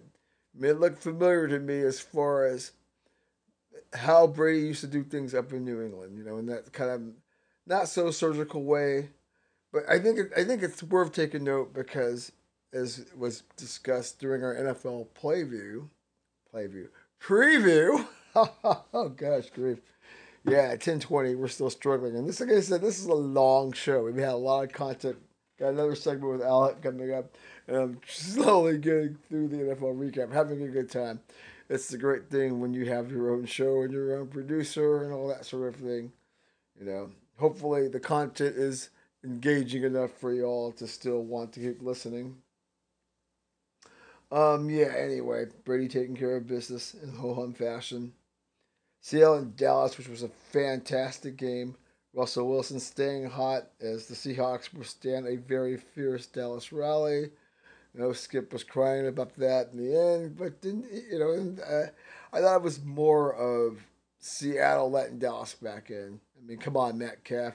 You all have watched the film. Stop showboating. I don't want to see anybody else getting a ball punched out of their hand for prematurely celebrating. Come on, you got to be better than that. Anyhow, Seahawks withstood that, got a big win.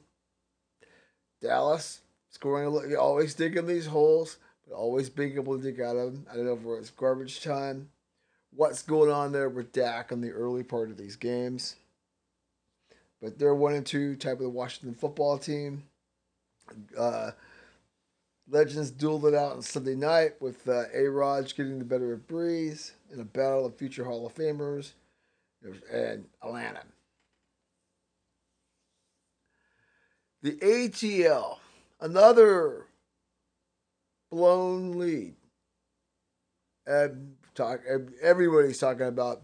I don't know how Arthur Blank sleeps at night with the Five Stripes Atlanta United going into the cooler and this Atlanta team that's just going to be the subject of NFL memes for the foreseeable future. Going back to that 28-3 blown Super Bowl lead and what happened previous week, and now with Dallas, and now again with the Bears. And so the Bears, we just talked about making the quarterback switch off to a very exciting start there. But I think with Atlanta is very troubling. When you have to start to wonder, coach, start to look at Matty Ice, a lot of these guys, and just say, y'all ain't got enough heart. I mean, I don't know. That's just the way I see it. I just don't think it's a really good situation going on there. I mean, there's a lot of talent. That Julio Jones is a little bit nicked up. Let's see here. You see that Detroit got a much needed win. They upset Arizona and Kyler Murray at home. Very shocking because as I was singing the praises of the Cardinals after taking care of my Washington football team, not that's a feat, but they took care of the 49ers as well. And here of Detroit, when you think that they're on life support, all of a sudden getting a big win against a team that's very good. Make no mistake about it.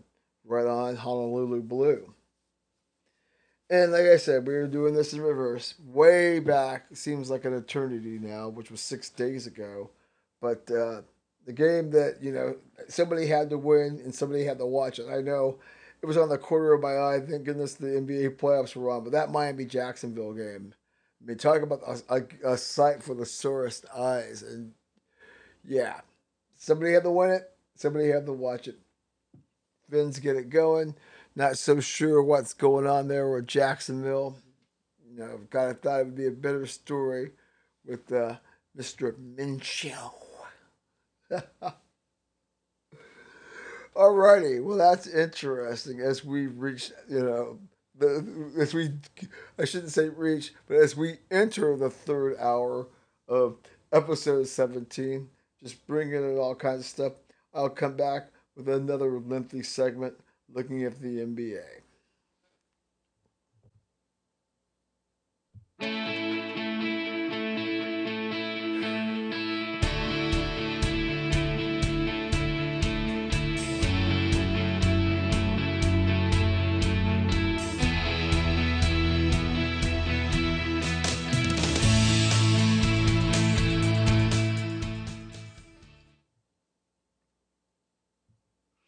As I was saying, creeping into hour three of episode 17. Yeah, crazy how much you can do when you start talking about what's going on in the world of sports. And as I mentioned earlier, it's so jam packed. Days like right now, I'm watching Cincinnati and Atlanta, where it's 0-0 in the sixth inning. Beautiful day in the ATL. Well, it's not actually in the ATL. Anyway, that's what's going on there. Let's talk about the NBA. Final start tonight. Wednesday, we'll have this podcast out before Game 1 tips, which means we can tell you that that happened last week. The Nugs out hustled the Lakers to take Game 3. The Lakers locked down in Game 4. And then I just think Denver ran out of gas, and the Lakers were able to close out in 5. I told you all about Superhero LeBron. Superhero LeBron showed up in Game 5. Um, Definitely looks like he's tapping into another gear. Had a triple dub in the closeout game. It was just fierce, and that's why it's going to be really interesting to see him in the next round. Obviously, on the other side of the equation, Hero had a big 37-point game when the Heats took a 3-1. That's Tyler Hero. Took a 3-1 lead. Boston took Game 5 to extend the series, and then Miami closed Boston out to advance to the finals. Um, Team really scares me. And the same way that Denver did. Not as much as Houston and Portland. Do I think the Lakers are going to win? Yeah, I do. I think the Lakers are going to win 5. But this could be a long series. Houston's tough. However, I feel the Lakers get anything from their supporting cast. Morris, Caruso, Killer Coos, McGee, White. They get significant contributions. Lakers will win in 5. If these guys struggle, who knows? It could be a deep and long series, but I just feel seeing the look of determination of LeBron, Bam Adebayo, Jimmy Butler, Harrow, Gordon Dragic. Yeah, these boys can ball. Not taking anything for granted, not getting overconfident if you're a Laker fan. So yeah, looking really excited. Talk a little bit more about that with Alec in the next when I get to the end of the segment. He's going to come back for one more round. We'll be talking also about Doc Rivers being out as the coach of the Los Angeles Clippers. I think it was really unfortunate there.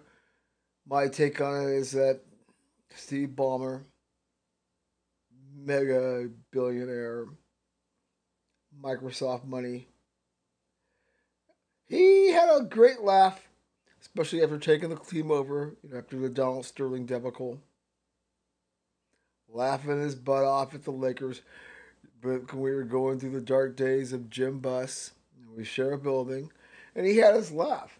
And I think it just broke his back that all the moves, money, talk about getting their own arena out in Inglewood near SoFi. And be on course to finally challenge the Lakers' supremacy of the city. Get your opportunity. You have Kawhi, Pandemic P, and come up short. We talked about it, talked about it, talked about it. We can talk about it more when I get with Alec again. The end of the segment. Anyway, so Doc's out by surprise, and the second time since he's been coach of the LA Clippers, blowing a 3-1 lead. And but for me, it really still comes down to the bitterness of seeing the Lakers, who had hit rock bottom, make it to the finals, and be on the cusp of their 17 championship, and they can't even get to the conference final. Poop, poop, poop, poop, poop. As a Laker fan, it really pains me. Not a lot of empathy there for Mr. Ballmer and his Clips. We'll talk about Mr. Ballmer a little bit later. Billy D got hired in Chicago. Kind of shocking. I talked about that briefly at the end of last week. Kind of surprised that not a lot of resistance to this hire compared to Steve Nash in Brooklyn. Maybe because he's got experience. They really like the job that he did with the Oklahoma City Thunder, especially after losing their legacy three players. Still was a playoff team. I think it's a good hire. Kind of surprised given the debate that there really wasn't, a lot of debate about that. I know the Philadelphia opening is there. Could be Doc. Be curious to see who Ballmer convinces to come to coach the Clippers.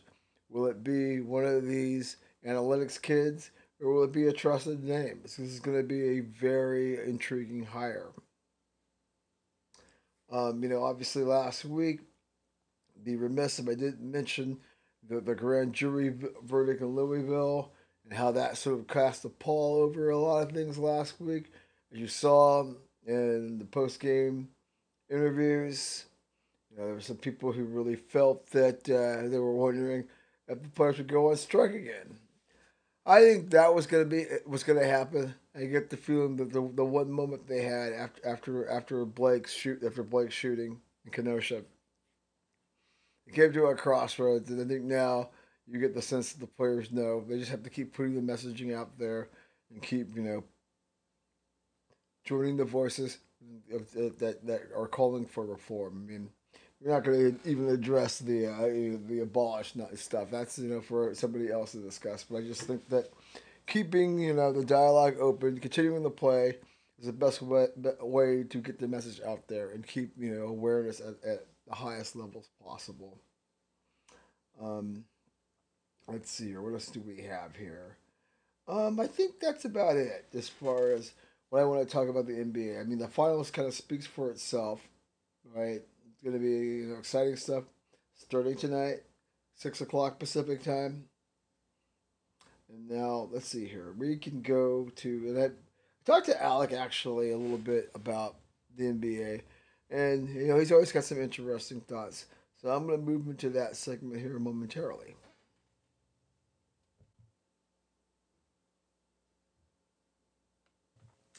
Okay, so we're back with Alec one more time here to talk some NBA playoffs. Because the last time we were here, when he was on the show, we had some discussions. Now we've got lots of data, a lot of activity has gone on since then. So let's just jump in here. And before we get to the finals matchup, let's just talk bubble playoffs here real quick. And for you, what was the biggest shocker of the playoffs and why? Okay, well, first of all, it was a shocker to me that they have pulled this thing off. All right, they went through a lot of speed bumps along the way. Um, you had the social justice protests. You had just the mere fact of getting everyone into the bubble. You had players kind of gripe about not wanting to be there or how it wasn't a good situation, which I totally understand. To be basically shoved to a part of the country and not be allowed to leave for months would be tough for anyone. So that was a shocker to me. Now, in terms of on court, I would say going back to before the playoffs started, a shocker to me was how well the Phoenix Suns actually. Now, this is going to get forgot about, but because they didn't complete the playoff run. The fact that they went 8-0, they showed they have a good young up and coming team. I did not see. I saw Phoenix as just kind of a throwaway team that they had to put in there just because, but they came to play in there, and they have a lot of good young talent. Like they have, I mean, Booker seemed to be Oh, he's the real deal. just on fire almost every game there. Yeah, I'll go one step further. I think they would have given the Lakers a hell of a lot more problems than Portland ultimately did had they been Yeah. able to, and Portland somehow stumbled. Yeah, At the, Portland's not, I mean, Portland, I mean, obviously Portland was hot in the bubble. Lillard had some just amazing performances. Like he was putting up 50-point games like with ease. Now, like when the playoffs actually started, now one thing I definitely am shocked that the Miami Heat are the team that got out of the East because anyone who says they saw that coming is lying because everyone was saying Milwaukee with Giannis. Boston arguably is the most, in terms of just pure talent, arguably the most talented team from the East. And Toronto seemed to have just a good foundation. I mean, without a obviously doubt. losing Kawhi hurt them, but they have a bunch of ballers who just go out there and play that are good. So for Miami to get out of there is surprising. Now, maybe in hindsight it shouldn't be as surprising because And we're just they not. had time to develop over the break. And people forget that at the trade deadline, they made a deal with Memphis where they added Jay Crowder and Iguodala to the mix. Mm-hmm. And that team was only really together for 3 weeks before things got shut down. So I think a lot of people kind of forgot that they made those additions and were like kind of looking at the Heat from the team that you saw from October until like the trade deadline. So I mean, Okay. those were pleasant surprises. And the one thing I will say from watching the bubble is, man, the Western Conference is going to be crazy tough the next Oh, 3-4 years. without I a mean, doubt. It's very I strong don't see teams. any team that really, if I had to pick a team that has the most downside in the West, it's the San Antonio Spurs right now. Without a But doubt. I just don't see Greg Popovich letting that organization just And turn for into a laughing stock. oh, no doubt. So I mean, every team is young, every team has talent, and it's going to be tough. Getting out of the West the next 3-4 years is going to be a tough task for any team that gets out of it. Okay. Oh, another thing I can't forget about the Denver Nuggets. Oh, no Coming doubt. back from 2-3-1 deficits, and I think Jamal Murray asserted himself as like one of the best young talents in the league Oh, during the absolutely. course of the bubble. I The mean, Joker's he no was thought of slouch. like the second as the Robin to Jokic, but I mean, they might have a solid 1A, 1B combination for years. Their supporting cast, as we just saw, tough as nails. So let me ask. Yeah. So along those lines, before we get into the finals matchup, so you just brought up the Nuggets. Like, who impressed you and who disappointed you as far now that we've had time to distill the first 3 rounds of the playoffs? You mean like what team? Or you're Teams talking or about players, it can players? get either way. Just general I thought. mean, okay. I mean, this is the obvious answer, all right? Mm-hmm. And I'm not breaking ground by saying it. The player that disappointed me the most was definitely Paul George. I mean, Pandemic when you P. look at you look at what all the Clippers gave up to get him. All right, they pretty much mortgaged their draft picks for the next 7 years, Mm-hmm. for all intents and purposes, to get him there. For him to not show up in the playoffs. I mean, I'm not even talking, even before the Denver series, he had a lot of stinker games, like even going back to Dallas in the series against them. So, if I had to pick a player that disappointed me, that would be it. Teams, I mean, not that I'm sad about this, but the Clippers definitely come to mind, and Without a doubt. ultimately, fair or not, it cost their coach a job because of not being able to meet those Oh expectations. yeah, we'll Because, get to that in a minute. But go ahead. yeah, I mean, ultimately, they were the preseason. I mean, it's easy to say now that everyone saw the Lakers with AD and LeBron being able to stroll to the finals, but Go back to October. Look at every preseason projection. At least 7 out of 10 had the Clippers Oh getting the heck, North. we had our buddy I mean, Skip Bayless put on a Clipper jersey, Kawhi's jersey, and we know how he feels about Kawhi since he felt like Kawhi turned his back on San Antonio. Well, Skip was wearing the Clippers jersey, talking about oh my how this is Kawhi's town and he's gunning for LeBron and all that stuff. Oh, I know. And the end of the day, they had the most talented team probably in the league, and to lose in the second round and blow a 3-1 deficit, it's definitely something that is disappointing. I mean, I don't see how a team. Now, other disappointments I would say would be, I mean, the Sixers. They have so much talent on that team, young talent, and they can't put it together. I mean, they just went out with a whimper. I mean, I Right. don't know. I don't know what to think of that team. Maybe a coaching change, and they still have a vacancy. Will be something that could be used there. Absolutely. We'll bring that up here when we talk And about the coaching honestly, New carousel. Orleans was a disappointment if you go back to the bubble, because I mean, I mean, part of me feels the NBA made the format they did and justified putting the Wizards in there because to try to have some semblance of consistency was to try to get Zion in the playoffs and try to get that first round matchup with LeBron. I mean, that setup was meant for New Orleans to take the 8th seed, and they stumbled. They had some head scratching losses during the regular part, and that ultimately cost their coach his job too. So, Absolutely. And and well, you know as it what? should I have mean, been. the good things. I mean, gotta give it to Miami. I mean, if you think about Pat Riley post Lakers, this is the 4th group that he's basically been able to assemble to make a finals run. You got the Knicks team he assembled in '94. You got the Wade Shaq team, and then Hmm. obviously you have all those LeBron teams, and now you have this team, which kind of came out of nowhere. So, um, definitely got to give Riles credit on this one for Obviously, Coach getting Bolstra as well. and Coach Spoelstra, man. I mean, definitely. I mean, I don't know where I would rank him exactly, but easily a top 5 coach in the NBA. Oh, without All a time. doubt. Without a doubt. So, Okay, so let's talk about this finals matchup then, since we're talking about the Heat. What intrigues you the most about this matchup between LA and Miami?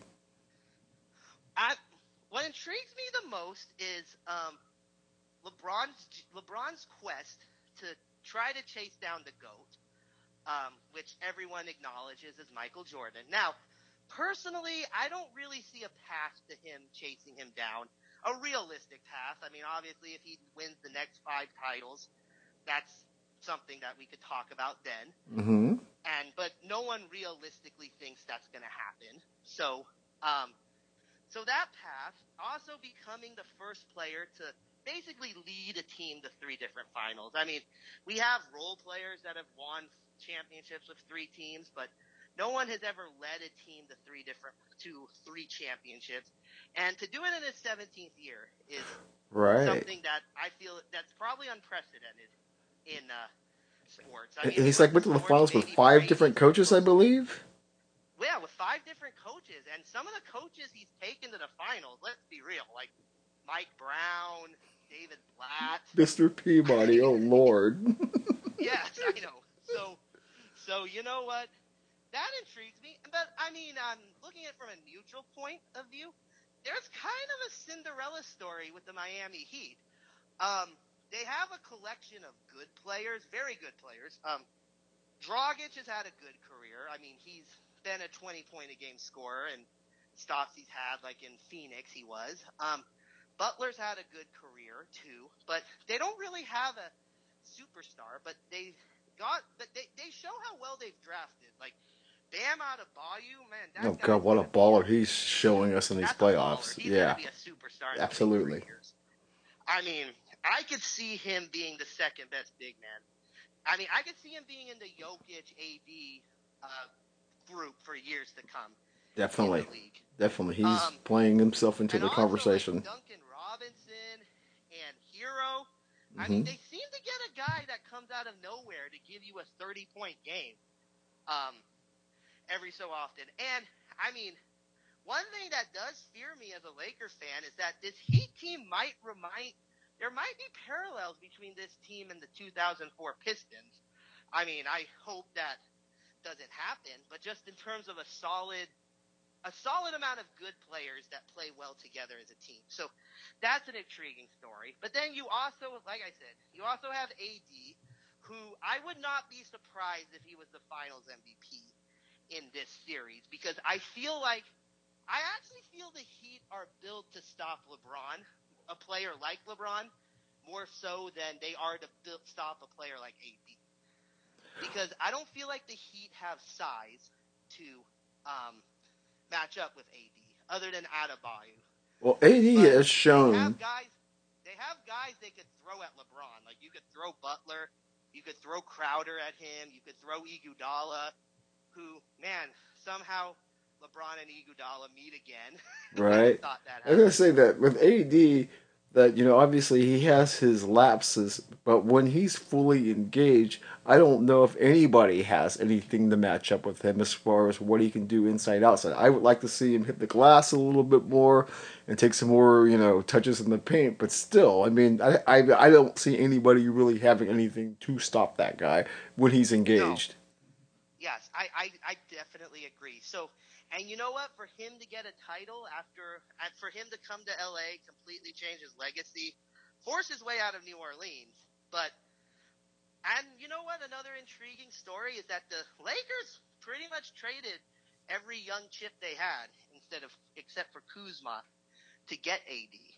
And to have everything work out for them after the chaos that was last summer. And man, the organization looked like a mess last summer. But to be standing here about a year later, or a little more than a year later, due to the pandemic, and have the Larry O'Brien in sight. Right? Isn't it um, funny how all that talk about Palinka being incompetent, Jeannie and Kurt Ramos's wife being, what are they doing making decisions? I haven't heard a peep about any of that in the last 12 months. It's cracking oh me no, up.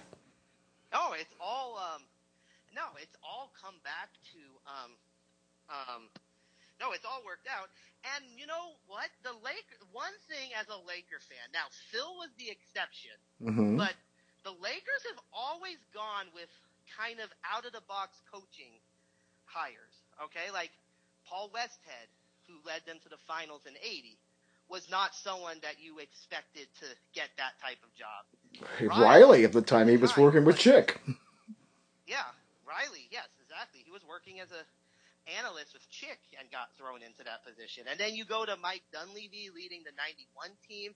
He had just retired as a player 2 years ago. And That's true. I know Vogel wasn't the first choice for the Lakers, but I feel like I feel like he was the perfect coach for this team. Like they needed someone who didn't have a big ego, who was just kind of gonna sit back, listen to the players, and a very good defensive coach. Um, so I mean, it could be like one. So that could be a good story. There's so many good storylines in this finals. Okay. Looking forward to it. So what's your Um, prediction then? I will go Lakers. You know what? I'm gonna give the Heat a little respect. I'll go. I'm debating between Lakers in 5 or Lakers in 6. Um, I'll give the Heat 2 games, so I'll go Lakers in 6, because ultimately I just don't think LeBron's going to be stopped. And I forgot about the main one. LeBron versus his former team in the finals. Now, Lakers in 6. There was a lot of bad blood, I feel, There, between there Riley and is a lot LeBron. of bad blood, no question There about is it. still to this day a lot of bad blood, because Riley feels that LeBron ruined his dynasty by going back to Cleveland. I don't think he expected that. I don't think anyone expected LeBron to make that move when he did. So No I think doubt. Riley's bitter because he pretty much said so in an interview a couple years ago. I feel like Riley is bitter that he feels like LeBron ruined the chance that they had at becoming like a Russell Celtics type dynasty, basically. This is true. And So, and then from what I heard, the two of them haven't really had much communication no, they since haven't broke LeBron left bread. the Heat. And LeBron seems to keep in touch with a lot of his ex teammates. So Absolutely. that seems that seems to mean something. Like we know how good of friends he and Wade still are to this day. So, and then you also, so yeah, that's where I was going. I forgot what my next thought Oh, was. that's okay. That's fine. We're getting great information here. So okay, so you say 6, I say 5. I think the superhero LeBron that we got a little whiff of in the closeout game in Denver, and we've seen in various moments in the other two series, is going to be full, now that he's on the precipice of another title. I think we're going to see some really ridiculous things from LeBron. I Oh, just feel that way. But let me jump to this here. Let me since we got your prediction, let's talk about this NBA coaching carousel. And the first thing I want to ask you about, we've talked about this repeatedly, in our texts and stuff like that.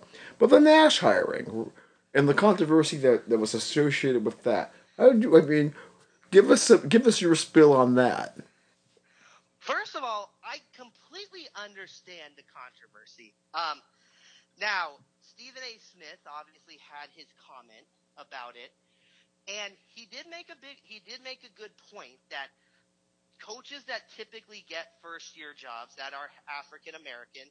You go to Doc Rivers. He took over a rebuilding Orlando team. You had Derek Fisher, who really got the job because of Phil, but basically took over a mess, as an example. And now Jason Kidd did take over a team that was expected to make a run in the East because they had acquired Paul Pierce and Kevin Garnett in an offseason trade with the Celtics, and that didn't materialize. But on paper, none of those jobs were as enticing as the job that Steve Nash got with the Brooklyn Nets. And it came. I think part of the reason why it got so much controversy, especially when you compare to like when Kerr got hired with the Warriors, um, 5 years, like 6 years ago now, Mm-hmm. is because Kerr's name Kerr had interviewed with other jobs. He had been a broadcaster for years, and he was actually a GM in Phoenix for a couple years that people seem to forget about in the early part of the last decade.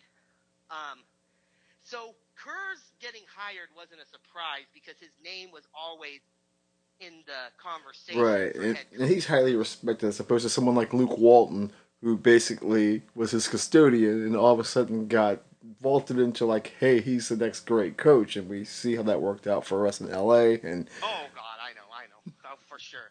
But Nash, if you really break it down, okay, I completely understand why this happened. And honestly, like we had another firing today. I mean, the NFL has a Rooney Rule in place, and I mean, we had another African American coach lose his job today. mm-hmm. And I'm not going to say it was unjustified, but there definitely needs to be there might need to be some Rooney Rule put in place in the NBA, but that's a different conversation. well, In terms well, of Nash, though, just looking at him independently, I think because he stayed behind the scenes, people don't realize how qualified he actually is to get this job, despite his lack of experience. Um, he worked for the Warriors for the last 3 years. mm-hmm. He did a lot of player development stuff. He coached the Canadian national team, which, yeah, I mean, you could shrug that off, but it shows he does have experience, like with little things you would expect a coach to have to learn about, like when to call a timeout, how to use your bench and rotations, how to manage a team throughout maybe not throughout a season, but throughout a 2-3 week period. So he has those. And then what people forget, that the one part of the story people miss, is that when he was with the Warriors, he had the benefit of establishing a relationship with Kevin Durant. And from everything I heard, Kevin Durant wanted Steve Nash to be the coach of that team. Like he was Steve Nash's biggest cheerleader to Right. get Steve Nash getting that job. And When you're let's face it, considered it's the a best players' basketball league. player on the planet by many, your opinion is definitely going to be valued. Yes, exactly. When you've given Kevin Durant that much money, you basically have to value his opinion. And I mean, if they didn't hire him, now granted, it's worked out in LA. I don't think Vogel was LeBron's guy, but it's worked out. So the Nets could have taken that chance, but if Steve Nash was campaigning, you definitely had to, or sorry, if Kevin Durant was campaigning for Steve Nash, you definitely had to take a look at him. Um, I mean, I think it's going to work out, but I do understand why it caused controversy, Well, okay, especially when you look around the league and you see McMillan losing his job. right. So let me ask you this though. Then, what I find even just as fascinating along those lines is that there was a hiring in Chicago, and there was really no screaming and yelling at all. Granted, the job that Donovan did in Oklahoma City, garnered him, a great deal of respect. But still, I was kind of surprised that that went down, and there was hardly a ripple compared to Nash getting the New Jersey job. I think it's experience because I mean Billy Donovan, he made the playoffs each of his 4 years he was in Oklahoma City. I think one of the underrated coaches in that. I don't even know if he's underrated, but a solid coach in basketball. I think he does get respect for being a great coach. Because the job he did after losing Durant after his first year, I think most people picked the Thunder to miss the playoffs that year because it was just Westbrook and a bunch of, what they felt nobodies. Got an True. MVP season out of Westbrook, got them to the playoffs another couple years. But after last year, when they lost Westbrook and Paul George, and all they got was an aging CP3 in return, I don't think nobody in their right mind expected the Thunder to be anything last year. And And they for were a them to have few bad not made the possessions away playoffs from and making made the it second twice, round. outside of Nick Nurse in Toronto, I think that was as good a coaching job as anyone in the league did. I What concur Donovan did. So 100% as far as that goes. So let's talk about Doc here real quick before I get to the last questions about the next season. So you talked about it briefly, and Doc's pedigree is well known from anybody who follows basketball. Do you get the sense that Ballmer overreacted, especially with all the trash he's talked and tried to put it in the Lakers' face? Do you think that the Lakers making it to the final was the final straw as far as Doc getting fired, or was it in jest? I think Ballmer possibly overreacted. I can understand the arguments for both sides, and I will say this: as much as I didn't want to see the Clippers win personally, I did feel bad for Doc Rivers, and I feel bad for him today. Even though he's coached two rivals of the Lakers, just solid basketball guy, solid person from everything I see about Doc Rivers. So Beloved throughout the league. Nobody really ever beloved says. throughout the league. You Mm-hmm. won't meet a classier person than Mm-hmm. Doc Rivers. I feel the situation the Clippers were in. Yes, we could talk about them being preseason favorites and ultimately blowing a 3-1 lead in the second round, but I don't feel like this happens in a normal situation. Um, Being in the bubble, um, they seem to have players that, and I don't think you could blame this on the coach because it was all away from the team. You had Lou Williams going out to strip clubs. Lemon Pepper You had, Lou. yeah, you had. I don't feel like and it didn't seem that the Clippers wanted to be there. They um, were one of two teams that wanted out of the bubble. And Now, complained the granted, whole time that they didn't the like whole the time. idea. Now, granted, the counter argument is the Lakers were the other team that wanted out of the bubble, and they're 4 wins away from the title. So they were able to get focused after that incident. But it just seemed that a lot of players' heads weren't straight if you were on the Clippers. So I don't think this happens in a normal situation. I don't think they blow a 3-1 lead to Denver if they have 2 games actually in front of Staples Center fans. Right. Now, the flip side is there is no excuse, though, for losing that lead, especially when they had 15. They had double-digit leads in all 3 games they lost. 15-point lead in Game 5, 17-point lead in Game 6. So, And the league was some banking of on them that lost, matchup. I mean, this was but one of the biggest anticipated matchups I can remember, right, in years. I mean, it's almost like a LA Boston anticipation what people had for this potential Oh, Clippers Lakers series. And for oh, I know, and it didn't happen. I could understand it, but when I look at Doc's body of work with the Clippers, and look at that, this is the Clippers. They're a joke. They're historically as joke a franchise as there is in the four professional sports, and that is no exaggeration unquestionably. when I say that. Hmm. When I look at what Doc dealt with the first year, having the Donald Sterling situation pop up, and how gracefully he navigated the team through that. When I look at the fact that he pretty much he lost Chris Paul and Blake Griffin, and was able to still keep a good culture that allowed one DeAndre Paul as George well. and a Kawhi Leonard to want to go there. And then people will forget, not this year, but last year, I felt Doc did as good a job as any coach in the NBA last year to get that team to the playoffs and to win 2 games against the Warriors in the first round. Um, Nobody saw that, especially after they traded their leading scorer in Tobias Harris at the Hmm. trade deadline. I think Doc's credentials speak for himself. Now, the one thing blip is that he's the only coach to blow a 3-1 lead in a playoff series more than once. Right, And he's done it 3 times. and that's a nasty So thing on your resume. No matter how you that's a slice it, no nasty matter thing how because beloved you are. he represents almost 25% of the blown 3-1 leads in the history of the NBA. So that's not a good thing on your resume. But Yeah, I feel like he had enough positives that Ballmer should have let him seen what would happen in a normal playoffs. Which honestly, we may not get a normal playoffs for another 2 or 3 years. right. So And you know what? And that kind of segues into what the last thing I was going to ask you before we wrap this up, and that's that.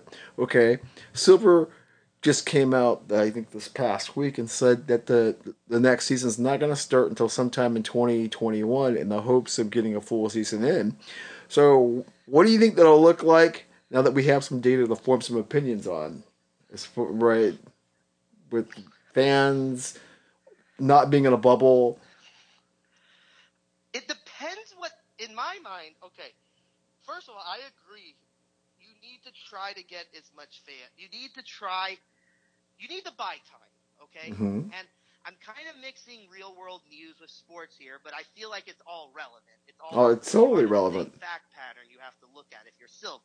All Hmm. right, we do have vaccines in phase 3 trials. Now, how much those vaccines help get back to normal, assuming they actually work, assuming people actually take them, that's a question mark in itself.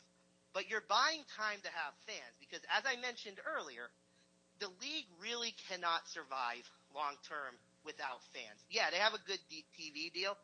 They need fans in the stadium. So I feel like starting the season in January, maybe when a vaccine becomes available and you could do something where you let vaccinated fans into the games.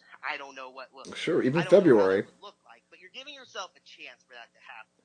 Yeah, Now, I don't think a bubble is going to happen again. can't I no. feel like the league will study football, study baseball, and just see if they could pull it off without putting the players Well, in the bubble sure, at right? this Because point. they've been in a bubble since the end of June, and now we're like almost in October. That's a long time to be That isolated. Oh yeah, it's a long time to be isolated. In terms of fans, now there are going to be states. Okay, Florida just opened up 100%. And the governor of Florida just basically said, "No, I want concerts. He basically said he wants the Super Bowl, which is in February, Hmm. to be played in front of 80,000 fans. I think that's a pipe dream. Oh, it's I total don't think pipe that's dream. smart. I don't think that's smart health Not wise, gonna but happen. we see where his head is. Hmm. Okay, Governor of Indiana just opened up his state pretty much 100%. Now you'll have states like California, who I don't think California will let fans in any capacity until this is um, pretty much done. Right, that is Because we contained. just and that's where between the Lakers, Clippers, Warriors, and Kings, that's a lot of revenue you're missing Oh, absolutely. The out. Lakers alone. So You throw the Warriors in there. Jeez. Yeah, you put the Warriors with their new stadium in there. Mm-hmm. Oh man. So I don't know. Silver, he may try. I don't know what he's willing to do. We know what we know what certain states are willing to do. All right, but at the same time, even if a state's governor is willing to say, "Oh yeah, I'll let you play this at 50% capacity, full capacity, whatever," I still don't think the league wants to take that responsibility of what bad things could happen from doing that. Right. There's So no data. There's just not enough data out there to. there's not enough data. There hasn't been mass. Well, actually, there was a mass event here in Vegas 2 weeks ago, and we'll see what data. Mass indoor event. We'll Right. see what data comes out from that event, and I'm sure your viewers could figure that out what Yeah. event that was. Exactly. Absolutely. As we try to stay away from those type of things. Yes, but at Eh, the same time, there's not enough data to know. So I think they might try 4,000 fans at most, no matter what the state says, in the places where the states will allow it. Now, we could get situations where um, where Silver just says, "Okay, Lakers, um, California, Gavin ain't gonna let any fans into the games under any circumstance, but uh, maybe in Phoenix, they'll let you guys that you will be able to play in front of 3 or 4,000 fans. What do you want to do for a year? I mean, that would not surprise me if something like that ended up happening, just to get revenue. But right. obviously, I don't see an 82 game season happening. Um, if unless they want to fundamentally change their schedule, where the league starts in January and Or basically February. ends in what? Or February. Or February, and ends in August and September, and ends basically when it's ending right now every year. I Which is don't not see a how bad thing, you would actually. eventually have to cut and have 1 year if you want to get back on a normal calendar. Mm-hmm. You're gonna have to bite the bullet and have a year where you have a 40, 50 game schedule. I don't see any other way you could have an 82 game schedule like Silver wants to have one. And I think the Olympics complicate things because I think he definitely wants to send the players to the Olympics, but the Olympics might coincide with when you would have the second round or conference finals Right. in the playoffs. Which is that So, never happened. so, So um,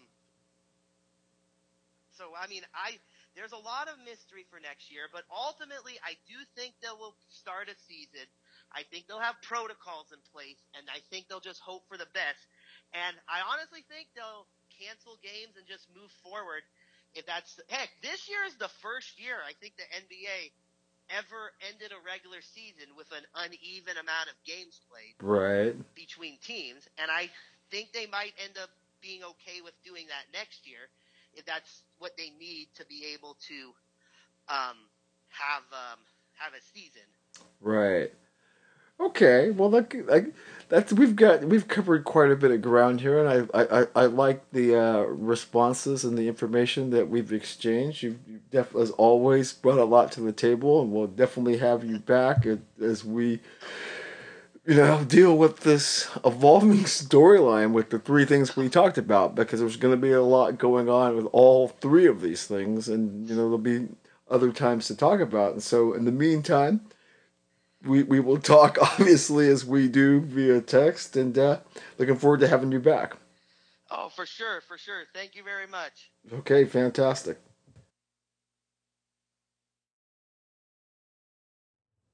Well, that was a fun three segments with Alec.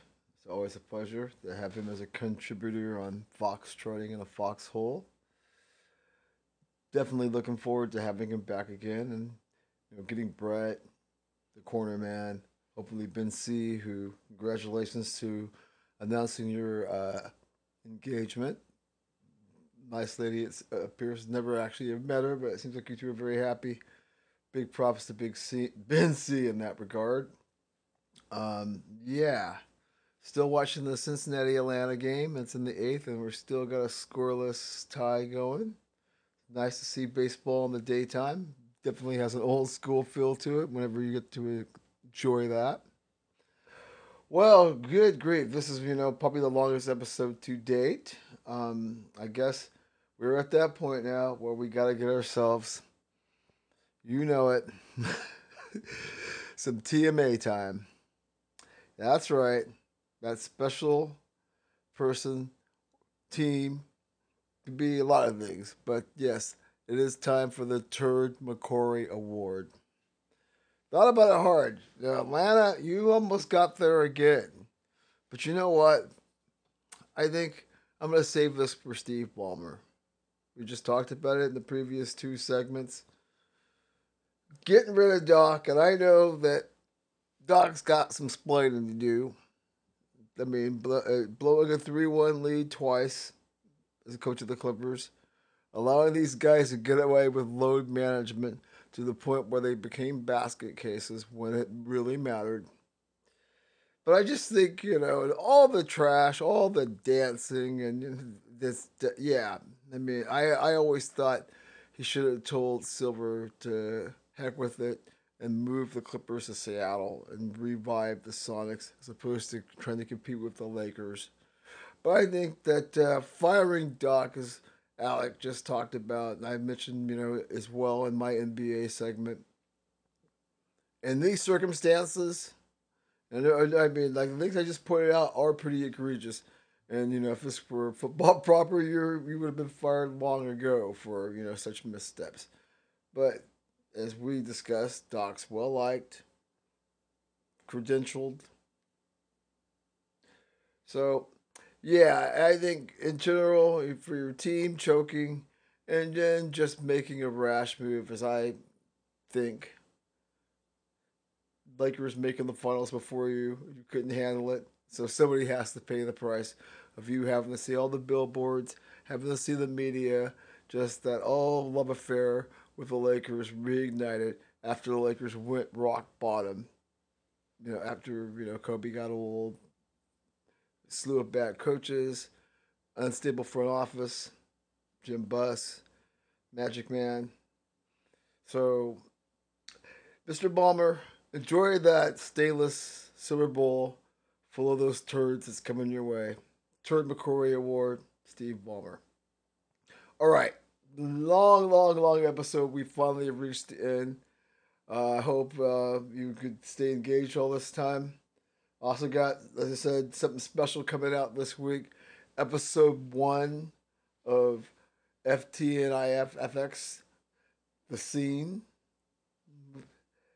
Got the first interview done yesterday, and the show is going to be a lot mainly focused on doing interviews with people involved in the local arts and culture scene. Occasionally doing stories itself, but it's kind of hard. Excuse me, with things being shut down as it is, and that's kind of one of the reasons we've taken our time. But we've got some really interesting people already lined up, and some other ideas if we can get them to comply. I think that this, it's good. Taking my time with it, as I've taken my time getting this one off the ground. Viewership is what it is, or listenership.